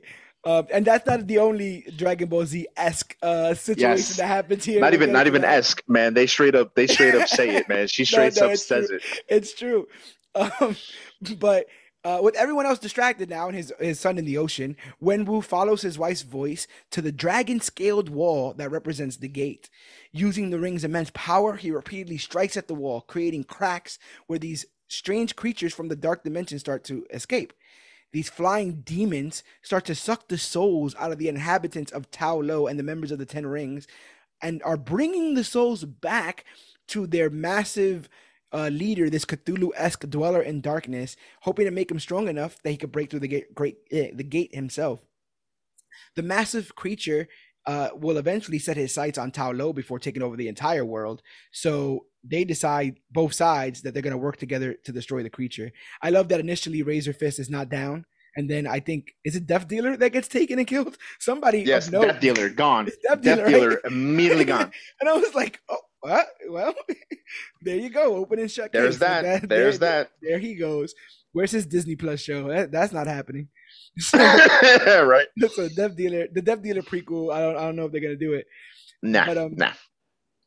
underwater, Shang-Chi is assisted by the Great Protector, the dragon who helped turn the tide 1,000 years ago, and he rides it to face off against the Soul Suckers. Oh, and Trevor plays possum with Morris. So there's a bunch of stuff here we're gonna tackle. Firstly, I wanted to say that it's so cool that you can see the literal bubbles of air go to his mouth. Like he's literally aided from drowning because the air is pushed into him by, I'm assuming, Right. the Great Yeah. Protector. The the The the Great bubbles Protector, yeah. the bubbles almost represent the rings around his head when they first appear. It looks really, really cool. And what did you think about just the gravity of introducing a creature this huge into the Marvel Cinematic Universe? Well, a lot of the things I'd seen online were Fing Fang Foom, and I was like, Yes. no, Yeah. no, I don't want to see Fing Fang Foom. This is not a Godzilla movie. Fing Fang, because again, I was happy we're going into the mystical realm, but let's not dive into it. All the Like we're way. doing like we're doing a polar bear challenge. You know what I mean? Yeah, yeah, Like yeah. I was because even me, I was not happy with the introduction. I'm fine with the idea of the Great Protector and seeing it, Yeah. cool, but I was really not impressed with the Death Dealer. Okay. That's probably the thing that took me away from this movie. But I know why they did it, and I believe this is why they did it. Shang-Chi is really outside of now what he can do and with the movie. Right. He's really along the lines of a Black Widow, Hawkeye character. Okay. So for years, whether it's SNL or whoever's making fun of it, it's always, oh, the Incredible Hulk, he can smash things. Thor, he's a god. Captain America, Super Soldier Serum, and Unbreakable Shield, and the girl with a gun and the bow and arrow guy. Right, right. So the idea of, oh yeah, and now we're gonna add the Karate Kid to this mix is like, all right, I get it. It would look quote unquote silly. Right. So when the monster comes out, I'm like, I know why they're doing this. They're doing it so that they can elevate Shang-Chi to the point where it makes sense for him to stand next to Thor and stand next to Black Panther, Yeah. because he can't just be the martial artist. But I say screw you, MCU, and that's why I will always go back to my comic books, because if you read stuff like the Secret Avengers and even the current Shang-Chi book, or even the current all Asian team of Agents of Atlas, Yeah. you will see that there is a place even for this character who has quote unquote no powers on a team, what he Yeah. brings to the table, what he's capable of. So for me, I guess, like I said, I get it, and I even enjoyed the final confrontation and everything like that, like for cinematic pleasure. Mm-hmm. But at the same time, I'm like, man, I just, if all he did was fight guys on buses and going to tournaments, I'm Right. totally happy with that. I don't need him to become Goku. I don't need him to become Yeah, yeah, Vegeta or yeah. somebody The like that. one. Like, so Yeah. the one, right? You know what I mean? Right. I don't need that. I don't need that. Because to me, it's just like, I don't know what the hell to call it. I don't know what the hell to call it. Well, It's not. I don't know. I did like the idea because Marvel has also been criticized of doing the villain is just a hero with the same powers in reverse or kind of stuff, you know. And with Wenwu out of the way, eventually, as we'll get there, you know, I feel like these creatures are actually the villain, and they're terrifying. That's one of the things I love about certain villains. My villains have to be scary. Watching them try to kill those little ones and they just reconstitute. They just come back together, like they're cutting off Yeah, the little ones' yeah, heads and they're just melding together and they're back. yeah, That's scary as hell. I thought that yeah. was scary as hell. And you fear for these people all of a sudden. These people I didn't even know 10 minutes ago from Tao Yeah. Lo and you know the Ten Ring Army, and it's scary seeing souls being taken out. This is all like Lovecraftian, you know, designs and stuff. No, I mean, they were definitely well done. I don't know if this creature exists in the comics. I'm not familiar with it at all. So seeing it, The Dark Dweller or the Dweller in the Dark yeah, or something like that. yeah, I think I may have heard of it, but I think maybe in like Doctor Strange, probably. You know what I mean? Yeah. But I don't ask me anything besides that. So yeah, like the little creatures were frightening. I would have much preferred. I think it would have been way more comedic had a Razor Fist been the one that got consumed in that moment, Yeah. rather than Death Dealer. Like, oh yeah, I know, I don't believe in these things, and then he just gets his soul ripped out, and the rest of the army's like, yeah, our general just got taken out, and these things are obviously real. But Right. instead, they had Death Dealer, and the comedic impact wasn't there, and to me, it really didn't even need to be there. It should have just been like, yeah, these things are ripping souls out of people. Let's team up. Right, So right. because But you know why they didn't kill off Razor Fist? They didn't kill off Razor Fist because he's getting Razor Fists in the sequel. Oh, right. That's We what got we're to see building up that. for, Well, the moment. well, no. First, he's gonna get his own Disney Plus series. You Yeah, know, yeah, yes. The Avengers. the fist behind the Razor Fist story. Speaking of You know which, what I mean? now that you said it, they literally have him have to razor-like objects at one point. He takes his own off, right? Because he needs one of their Yeah. dragon He has maiden. the dragon scale razor, and then he uses a staff in the other hand. Yes. Yeah, so they might be, you know, we might just be getting there. That's interesting there with Yeah. that That's character. a Easter egg. Easter egg. Easter You know. eggs. So if that happens, yeah. So the dragon, like I had hinted earlier, this to me is also where, again, it still looks great, it's beautiful, but because there's so much graphics on screen now, Yeah. considering that prior to this we really didn't have that much graphics, this is kind of where we get into that Black Panther territory. Yeah. It looks better than Black Panther, but considering for the first 85% of the movie now, we've seen everything is real with the exception of little hints of here and there. Yeah. Now now we're looking at green screen. This is Yeah. all green screen. So it was a little disappointing because it almost kind of reminded me of Wonder Woman, whereas the first 90% of Wonder Woman was damn perfect, and then the old man turns to Ares, and everyone's just like, this is Yeah. bullshit. So Yeah, you know it's funny when he's fighting the father at towards the end, and it does seemingly look more and more green screen, like in the black smoke and stuff. There's one part where they're just fighting and it's all gray smoke and rocks, and I'm like, this feels like a DC movie right now. This ending right here feels like right. darker, I would have, dingier, when they get to the point, I don't know if we're getting ahead of ourselves with what happens with the rings. We're almost there. If you want to get Okay. there. Yeah, let's get there. Okay. So, with the Great Protector joining the fight, Shang-Chi confronts Wenwu and they battle again. After using some of his mother's techniques, he's able to steal some of the rings from his father to use against him.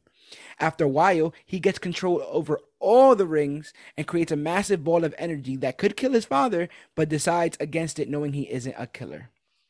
We get that beautiful hero shot. Once he's got all the rings, oh my God, I got chills. Yeah. You just see the rings glowing through the smog and the smoke, and he just steps forward. I'm like, come on. Who's not going to be Shang-Chi for Halloween? Come on. It's awesome. It's amazing. Well, no, yeah, right. Again, like it looks awesome. It's like that cool moment. But what I really wanted to see was, as he would eventually do, is he discards the rings, and I was like, oh, now we're gonna get a beautifully choreographed kung fu fight. Yeah. Okay. Instead, we get a father scene, which was more emotionally vesting, where the Death Dealer then shows up, and he pushes him out of the way, so that he doesn't get consumed, and Wei Wu gets consumed, the Shang-Chi's father. Yeah, And again, that shows you that like this was not some evil maniacal warlord. This was a father who was trying to save his wife, and lost sight of albeit in a things. Yeah, very and just lost sight of things. He yeah, went because I mean in that earlier flashback, you see he gives up the warlord life, yeah. and he's dragged back into it because of what happens. So here he is now using his warlord influence to save his son, and gives himself up almost because what does he have left to live for? He has Yeah, his kids are already grown. His daughter hates him. His son doesn't know him. right. His wife is now has confirmed my wife is dead. So what can I do? I can sacrifice myself to save my son, and officially pass on this power to him, so that he can save the world. And And it was beautifully done. It was beautifully done. and beautifully acted right before the dweller in the dark. What a mouthful, right? Right before Yeah, right. the dweller in the dark shows up, which apparently is a 616 monster from another dimension. I just found that out. Um, but before he actually breaks through, when Wu hears the mother one more time and almost exasperatedly says to his son, like, I have to, like, she's right there. I have to save her. And Shang responds by saying something along the lines of, like your family needs you. Like all this time, you've been on this, revenge quest since mom died and you left us behind. We needed a father. And he says that throughout the fight. And it's something I didn't even think about. Like, he totally could have, after this death, went, did what he did with the Iron Gang, and then said, you know what? I got you, kids. We got this. We'll find a way to make this work. But he never took his eye off the ball of like, I'm bringing all this back. I'm gonna find a way to get her. And in the process of trying to get his wife back, he lost his kids, not physically, but he lost a connection to his children. And so to hear Shang as a grown man look at his father and still offer him the opportunity to come back, like you can still come back even after everything we just did, even after trying to get me to kill people, well, getting me to kill people when I was 14, all of the years of neglect. Right here, I'm your son, and I'm telling you, your family needs you. Just just tell me you're done with this. And he doesn't. He's still driven.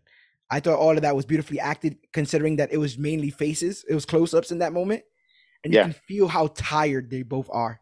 You yeah. know, they're just tired from the fight, the emotion, all of it. They're just exhausted at this point. And then that dealer in the dark just bursts through, and he's just tentacles and wings, and he, like you said, he grabs up Wenwu and starts to steal his soul. And then if you weren't emotional then, as he's stealing his soul, Wenwu's looking at Shang-Chi, and all he's thinking about is his role as his father, as over the years, you know? Right. And I'm there like, Yeah, damn. and right. You know what I mean? Like, yeah, it's harsh. It was again, each those layers that this movie show you, and it shows you. It doesn't explain it to you. It doesn't feed it to you like you're a child. You Yeah. feel it. You see it. And what do they say? A picture is a thousand words. Yep. Everything just flows in and out of you. You feel it. You see it. You just ingest it, and it still stays in me. I saw the movie about 24 hours ago now, and I feel like I just watched it. Yeah, and Yeah. it's so fresh because it's so new. I feel like in my mind, we were talking about before. He creates this big ball of energy with the rings, and I literally in my mind thought they're doing a better Kamehameha than they did in in Dragon Ball Evolution, which I think was a ball of air or Oh something. my God, yeah. I mean, I it looked great. I was all set for him to say Hadouken. Yeah, man. I think my son actually whispered it to me because he knows how much I love Street Fighter. So I Right, think he right. leaned over and was like, "Papi, Hadouken," and I'm like, I know." I'm sitting there like, yo, he's gonna blow this man. It's gonna be a spirit bomb. He's gonna blow this man away. But he doesn't. He doesn't. Chooses not to. He chooses not to because it's my dad. What I mean, I don't want to. I have no mother. My sister's a crazy ninja assassin trained warrior. You know Mm, what I mean? Like, and my dad he's this warlord that's been ruling stuff for 1,000 years, but he's doesn't seem like he's that bad. yeah, But even in that moment, you still have to pay for your sins, and the dweller in the dark does. Yep. And even then, the whole time I was even thinking, watching it, and in these last couple minutes of the movie, I'm thinking, okay, but once they defeat the monster, everybody's going to get their soul back. Yeah. That's not the case. Nope. You know what I mean? No. Everybody's dead. Everybody's dead. Like, so all these people that they kill are gone. So, when they do eventually defeat these creatures in the crazy fight that ensues between the protector and the dweller, Yeah. which like, in a lot of those moments, you're definitely going to hear about people picking apart the green screen and all this stuff. But I'm like, Yeah, whatever. there's sometimes I couldn't really tell what was going on. Right. But Or like when the sister becomes the rider of the protector, I'm just like, she doesn't look quite right. right, Like, you could right. tell, like, all right, like Especially this where it actress goes is. at the end, right? Especially where it goes in the post credit. Like what? She's worthy of riding the protector? We know she's about to turn, seemingly about to turn at the Yes, end of this right, film. right, right. Well, who seemingly, who knows how Seemingly. she's going to run it? Who That's knows? true. She's running the organization, but maybe she's going to do a Robin Hood kind of thing. Who There you knows? go. Yeah. So who knows? We don't know, and that's a whole nother avenue to explore now, because it's like, what they can do so much with just that part of the story. And I've even heard other reviewers say she was like the weakest part of this movie, which I'm like, okay, you can argue that, but at the same time, now her character has probably some of the greatest potential growth, It's established now. Yeah, because we move she's now forward from here. she's established. We move forward, and she's running the 10 rings now. Yep. So that's like, whoa, like, what could you do with that? So, but back to the movie, the actual parts of the movie, so he starts to employ the tactics that he had learned from his aunt of his mother's fighting technique, Yeah. in combination with his father's rings, which is it that goes back to when he remembers what his mother says to him before she's murdered, where he says, "You're a combination of us both. You Yeah. have to accept that." Right. So here he is using his dad's power and his mother's technique to destroy the Dwell in the Dark, a Yeah. monster that before was only able to be contained. He's able to destroy, Yeah. which was awesome. And not only was it awesome for me because that scene looked cool, but I'm a huge Jaws fan, and I just showed Jaws to my son for the very first time not so long ago, Awesome. Awesome. and so I always like, that's one of the lines I quote in my life anyway. Like, in playing fighting games or doing some not stupid stuff, I'm always telling people, "Smile, you son of a bitch." Right. You know, done by Right. the legendary Roy Schneider. right. So when he blows up this monster and all the guts and everything are flying across the screen, I was just like, "Smile, you son of a bitch." Um, Because it looked like when Jaws gets blown up at the end of the movie. Speaking of funny moments, what'd you think of Trevor's plan? What'd you think of the whole playing possum Oh my God, the with playing Morris? possum was so perfectly done. So perfectly done. When Morris is climbing over all the bodies that have no souls, and then you see Trevor's his body there. And even me, I'm like, oh shoot, did he get taken up? Did he? And Got. then he's like, no, I'm acting, you fool. Play along. And you see the creature Morris also get on his back, and he kind of looks up like, well done, well done. Yeah, It it's was it so was good. it, and to me that was one of the good jokes of the movie. Like, or in the midst of all this chaos and just apocalyptic situation, here you got this guy being like, I gotta survive. Exactly. And I'll do it the way I've always done it, lie. That's how Right. I've always That's it. managed to lie, to That's survive in the MCU. he's not lying. Oh, He's he's an acting. actor. He's an actor. Acting. He learned He's from those actor, sir. monkeys. You know, That's he it. learned That's from right. those That's damn right. That's monkeys. right. He's just trying to live up to those trained monkeys. That's all. So So it does. I have a bit of this third act kind of described, but again, there's a lot going on. The only thing I have described in detail is my favorite part, which is how they kill the creature. So once Wenwu is dead, the rings revert back to Shang-Chi, and like you said, he's using them and his mother's technique to cause some great damage. He uses his sister's help. He uses a well-placed arrow from Katie, and they're able to disable the beast and stop it from taking the Great Protector's soul, which reminded me of Godzilla when he just opens the mouth of that creature and shoots atomic breath and Oh kills yeah. it. Yeah, I'm like, oh, Oof. they're gonna Yep. kiss. He's like, the dweller's just opening up the dragon, trying to take his soul. But and correct me if I'm wrong, but what I perceive to have seen happen in this film is Shang-Chi shoots the rings into the mouth of the beast. The rings then go down to the belly of the beast. Once in there, he uses his power over them to make them circulate, which creates like a circular saw inside of the monster. And then Yes. rips rips the whole thing out of the of the beast, and so we just get this massive blast of energy and body parts that fling Yeah. around. No, He you blended. literally see a Right, tentacle. That's why when I saw it, I'm like, smile, you son of a bitch, because that right. looks just like when Jaws is blown to bits and you see It just his yeah. husk just going down into the ocean. I'm like, there goes Cthulhu. He's Oh blown to man. bits. I was really impressed with that because I'm like, this is a and not just that. How many times did they say shit and bitch? And Yeah. it was like, wow, like the MCU has matured. Right.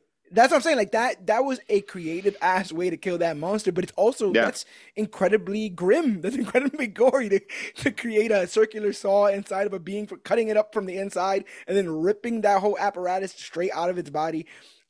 Crazy stuff, crazy stuff. Yeah, no, it's Um yeah. so yeah, the enemies defeated. Shang-Chi and his family have saved the day, and that night they have a ceremony out of respect for those lost in battle. Back in America, Sean and Katie tell the story of their heroics to their friend who refuses to believe them. And then the moment where everybody popped, suddenly a sling ring portal opens up. And as soon as it does, I'm like, they need to just do this from now on. Like whenever they want to just whenever things are just lagging, can a sling ring portal just open up and Wong show up? Because it made me so excited. I got obviously definite Nick Fury Avengers vibes, right? Of is your name, hmm Shang-Chi, or do you still Right, have right, the right. rings? Kind of stuff. And he pleads with them both to come with them, and they do. And that is seemingly the end until we get to the rest of this stuff. So, in a post credit scene, we see Shang Chi speak to Bruce Banner and Carol Danvers and Wong, and it is discovered that the Ten Rings are not of any alien technology known to either one of them. Or the three of them, and they probably date back even longer than 1,000 years. That kind of rings to me like Eternals stuff. It feels like that might Yes. be Yeah, yeah, yeah. Definitely, definitely. even stranger. The rings themselves, after being used by Shang-Chi, are emitting a mysterious beacon. Who are they? Who are they calling? Somebody's beeper just went off. You understand? Somewhere in the multiverse, and they coming, hmm and who knows if they're gonna be happy. Even so like things just got like things were already serious. Things got way more serious, and then Wong warns them that their lives are about to change forever. So to cool down, they do some karaoke together, and that just made my heart soar. It was absolutely brilliant, I thought.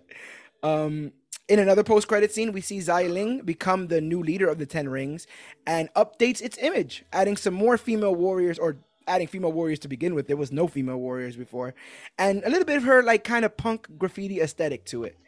Uh, Yes. so I really dug that. But that's basically the film as it is.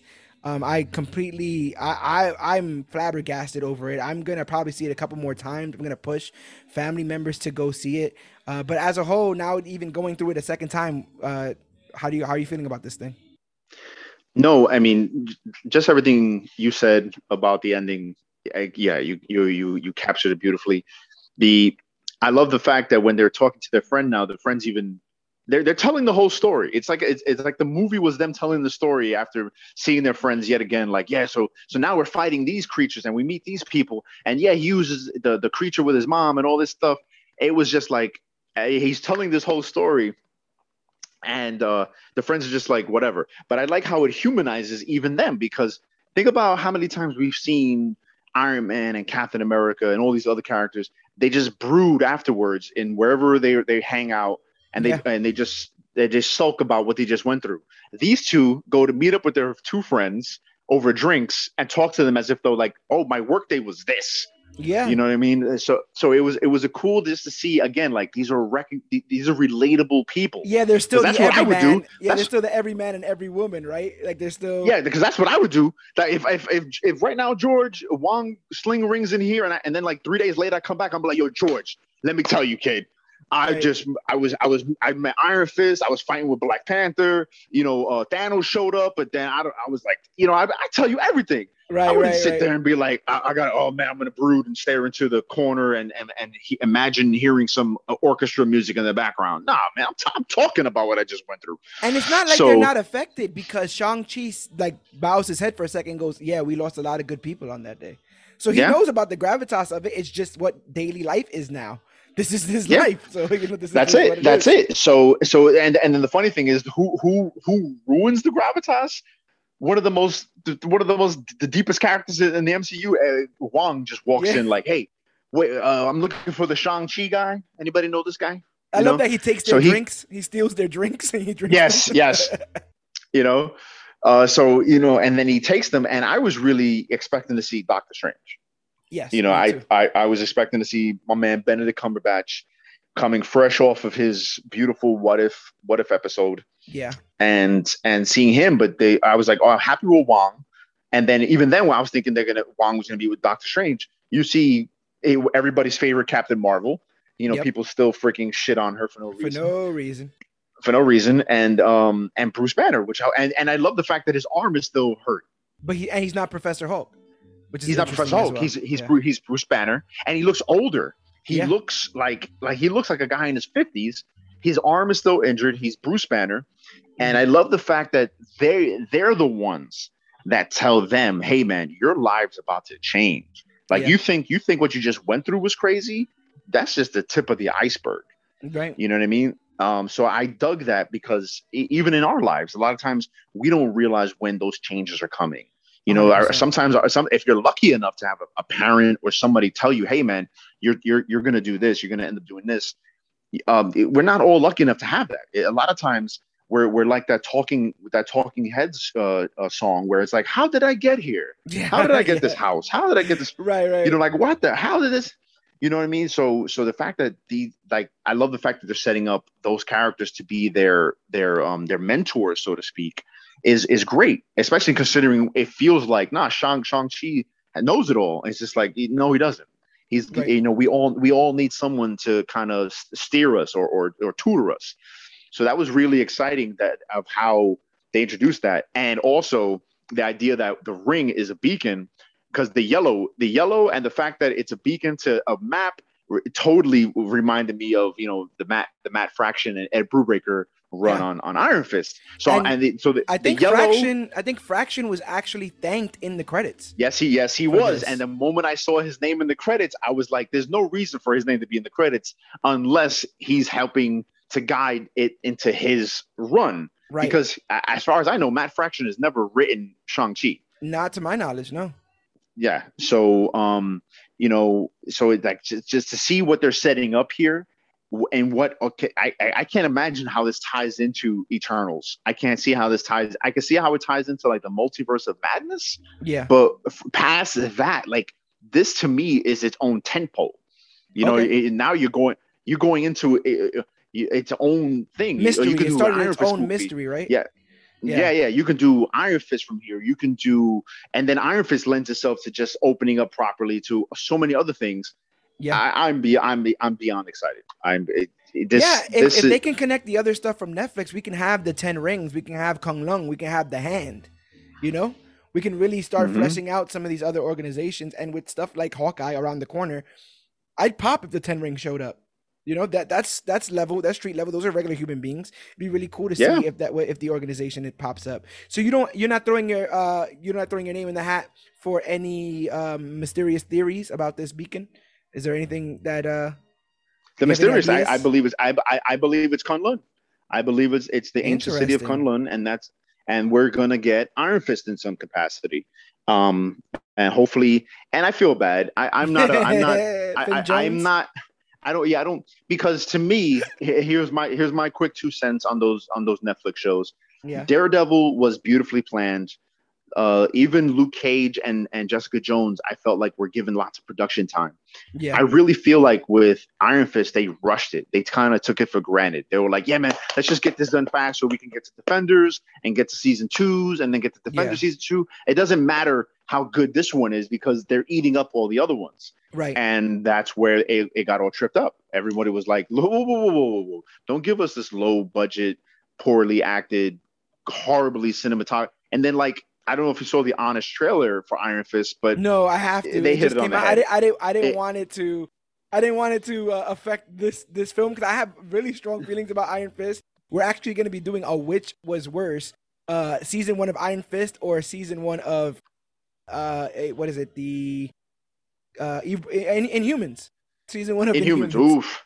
Oh, Yeah, I still haven't seen Inhumans because I'm a huge Inhumans yeah. You like fan. the royal family. You like the Inhuman royal I family, love I love the royal family from the time that I was introduced to them in like 1990 91 with the Fantastic Four cartoon back in the day. right? I love them. I've pretty much read everything since that time. I've never really read the classic Kirby Inhumans, but everything since I've read, and I love it. And the fact, like, yeah, I'm not one of these people that wanted them to replace the X-Men, but Yeah, I loved that they got that spotlight for so long right. because a lot of well written stuff would happen there. It was just that the fans were like, "Don't give us this instead of the X-Men. We can get Yeah. both." And Marvel slash Disney was like, "Listen, man, we we're trying to assemble our own Infinity Gauntlet. So this is what we Yeah, have to do to get Fox to give us back X Men, 100%. and it paid off. It paid off. But So that's I'm what really hoping happens. that eventually, No, I agree with you. That's what happens. Like you end up starting these things, and if they don't work out for you, it's scary how they could just toss that whole thing away, right? Because the Inhumans that ends up trickling down with Terrigen Mist all the way down to Miss Marvel. If it was done right, I could see them proudly linking Inhumans and Miss Marvel. But because it wasn't done right, who knows what Miss Marvel is going to end up being? yeah, I don't Because know. I of don't how know that how all they're gonna. worked out. Yeah, I don't know how they're gonna explain her origin now in the show that she's gonna be in, and then the eventual movie, The Marvels. It's going to be Hmm. interesting. It's going to be interesting because like I said, I'm a big Inhumans fan, so I would love if they found a way to just acknowledge that show and Yeah. then maybe like reboot it, so to speak. I don't know, but I need to watch it. I still haven't watched it. It's only a few episodes, but it just it's one of those things that got so I just lampooned and no one had anything good to say about it. And then Yeah. the fact that it didn't continue That's all you past the needed to first know. season, I was That's all like, you all needed right, to know. that's all I need to know. But it's sitting on Disney Plus now, so I'll get to it eventually, even if I just kind of fast forward through it. But with Iron Fist, I still never got to it. I heard that season two is way better than season one. It is. I just never got to it. But the first season, I liked the villain, the dad. I Yeah. thought he was kind of wonk, like he was a different kind of villain. Right. What I hated were the two siblings. The two Yeah. They were they were just like what's the happening with Meachums. the Meachums? Yeah, you The go, the Meachums. Like Meachums. with the son, I was just like, when are you going to die? You know, especially once he killed his dad, and then his dad comes back to life. I'm like, okay, yay, we're gonna get rid of one of these And kids. they were saying like the dad was a Wrong, dragon or something at one point. or something like that. It gets freaking weird. But we've seen with this Trevor Slattery thing that if there's things that they've done in the past that they don't necessarily like, they can retool them for the future. So let's hope that they do bring back some of these concepts that they were introduced in Daredevil, in Iron Fist, etc. And we really get to see that stuff fleshed out. Maybe they're waiting for Multiverse of Madness to bust all that open. Who It could knows? be.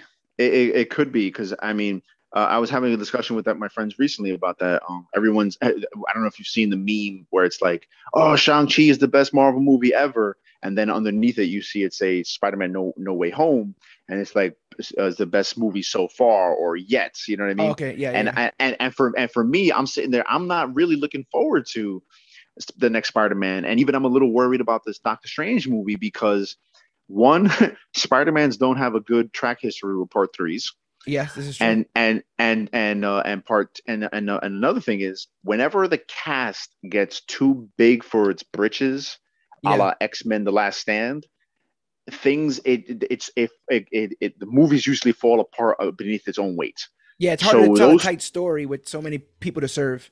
exactly. So unless a lot of these people are showing up as like 2 minute cameos, I can't. it's going to be hard for me to believe that it's going to be properly juggling all everything that's going to be happening because it's Yeah. a lot.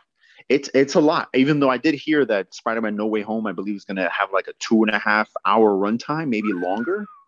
That's what I'm hearing. That's what I'm not unconfirmed, Right, right. but that's what I'm hearing. But I could totally believe it considering the amount of crap they say is going to be in it.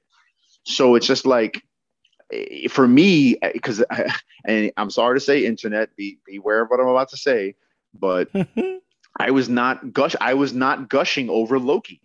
I was Yeah. not. The show for me reminded me of the gluttonous behavior of 1990s comics, where it's Ah, just like you guys are really reaching for something so big, you're gonna bite into something you're not ready to handle right. because you're getting into all of these aspects. It just reminds me like variants. The term Yeah. variant shit scares the shit out of me because it reminds me of, hey man, you got to get every variant cover of Right, this right, comic right, book, right, right. Yeah. and that makes me go, no, no. So the term variant in that show is just terrifying to me because I'm like, I don't have. I like this concise story. Now we're gonna have this concise Yggdrasil type tree of a story that's Yeah. going to branch off into God knows how many different directions. Do I have the time and do I care enough to continue to watch this? Because for me, as a comic book collector, when comics get too big for their own britches, I go, well, I don't have time for these 10 issues. I'm going to get down to 5. Yeah. No, I totally get it. Marvel's now looking at the big boy shelf for tools to use. They seemingly think that they're past the normal stuff, and in many ways that they are. I hope that they do treat these concepts, with care, because, like you said, when you're going to tackle an entire season on the idea of time and how time can change with certain events and all that kind of stuff, and how the butterfly effect things, that's a rabbit hole. That's a rabbit hole of things. And the more stuff that you introduce, the more questions people raise. And if you don't have good answers to those questions, people just nod out because they're like, I Right. don't get it. I don't understand. There's too much happening. I don't get it. So I personally hate time travel. I yeah, hate it. Outside of Back to the Future, I have never 100% enjoyed a time travel show, movie, comic book, nothing. yeah, Because even in Infinity War and Endgame, I dreaded the idea of time travel. And in Endgame, they did a great job of explaining it. But even in explaining it, like you said, you once you start going down that rabbit hole, it becomes who cares? yeah, Because yeah, yeah, what you just explained makes absolutely no sense and can be undone by its own logic. yeah, So at that point, what's the point of it? I did like that they did the time jump, that they recognized, look, man, we can't just make it so that it never happened. It has to have happened for this to happen. yeah, So I get that. I'm like, cool, Russos. I applaud you for that, for not just undoing it. Because even in the source material, they just undo it. They just, all right, right, right. you snapped it once, we snap it again. Everything's Allah, back to everybody's normal. back, Yep. and everything's back to normal. So I like that at least, like even in this movie, I don't know if you caught that, but at one point, Shang is walking into a building, and you see like the posters for blip effect. If you're Yeah. suffering from blip, call this number. I was like, cool, they It's like acknowledge it, therapy, but post they're blip therapy and stuff. yeah, Yeah. yeah, yeah. It reminds me of like all the billboards after 9/11 in New York, where it's like, Yeah. oh, call this number or talk to these people. You know what I mean? And so I was like, cool, they're acknowledging it, but they're not. I'm happy they didn't like go into it. Like I'm happy, like Aquafina wasn't even like, oh, remember when it disappeared for 5 years? I'm happy they didn't do anything like that. Like Yeah. that stuff happened, and cool, move on. Let's go on with this stuff. Yeah. So with what's to come, I'm looking forward to it. I'm going to be first in line. That's what I do. But I I Yeah. am I am You're a little worried weary. You're a about bit weary on the yeah, whole thing. yeah. Yeah. I'm like, oh, here we go. Because even like Black Widow, I love that Black Widow was just like an action movie. It Right. was like, after watching Loki and all this other stuff of like, what am I watching? And oh, What does is it that make referencing and sense? what is Oh it my God. connecting to and how does it To affect? see Yeah. to see Black Widow as, oh, she's kicking people's asses and she's solving mysteries and she's helping people. Yay. Simple, straightforward. That's You know all what I we mean? need I sometimes. Yeah. Yeah, big time, big time. So the next couple ones, because even I finally saw an entire Eternals trailer in this movie, and I was like, okay, okay, I can see what they're trying to do. Yeah. Let's see where it goes. You know? We got some bigger stuff, yeah, coming. Seemingly, we're gonna go back in time to the beginning of the Marvel Cinematic Universe with the Eternals. We're gonna break the multiverse in seemingly Far From Home, and then Multiverse of Madness. So we got some really big things coming from Marvel, and just like B Roke, I hope that they are able to handle these things with care, because with care, these can be some groundbreaking concepts introduced into comic book media. But if not handled with care, people will stop caring. So they got to make sure that you stay Yeah. on that. The best part about it, though, is all the stuff that comes out in the future of Marvel we'll be covering here as part of the Major Issues podcast and as a part of Comic Book Click. And as you know, you can find all over 190 episodes of the Major Issues podcast. Every single episode of the Major Issues podcast lives at comicbookclick.com. It's also where we sell our merchandise as part of TeePublic, designed by me. We have articles there written by members of the Click and general about us bios, so you can find out how we got here. But we love being here and we love creating this content here for you. The Major Issues podcast comes out every single Wednesday. If you didn't know, if you're just checking us out for the first time because Shang-Chi's so huge, then make sure that you're here every single Wednesday because we're constantly tackling the latest and greatest things to come to comic books and comic book media. One of the new ventures that we have started is a CBC reaction series where I'm currently going through every episode of Superman and Lois and giving you my honest reactions as I watch the show.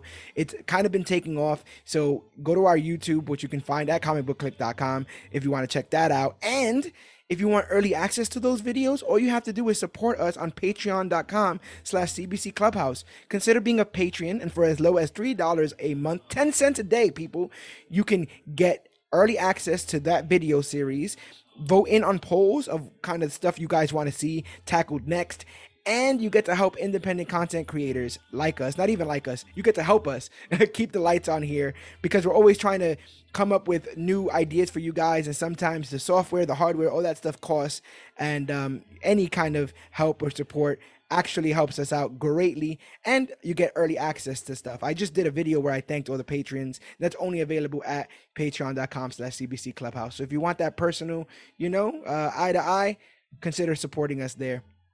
But we're also all over social media. We're at facebook.com/comicbookclick. We're at Instagram at comicbookclick. You can use the hashtag comicbookclick to talk about the newest, hottest, latest, and greatest things to come to comic books and comic book media. We're also at Major Issues CBC on Twitter.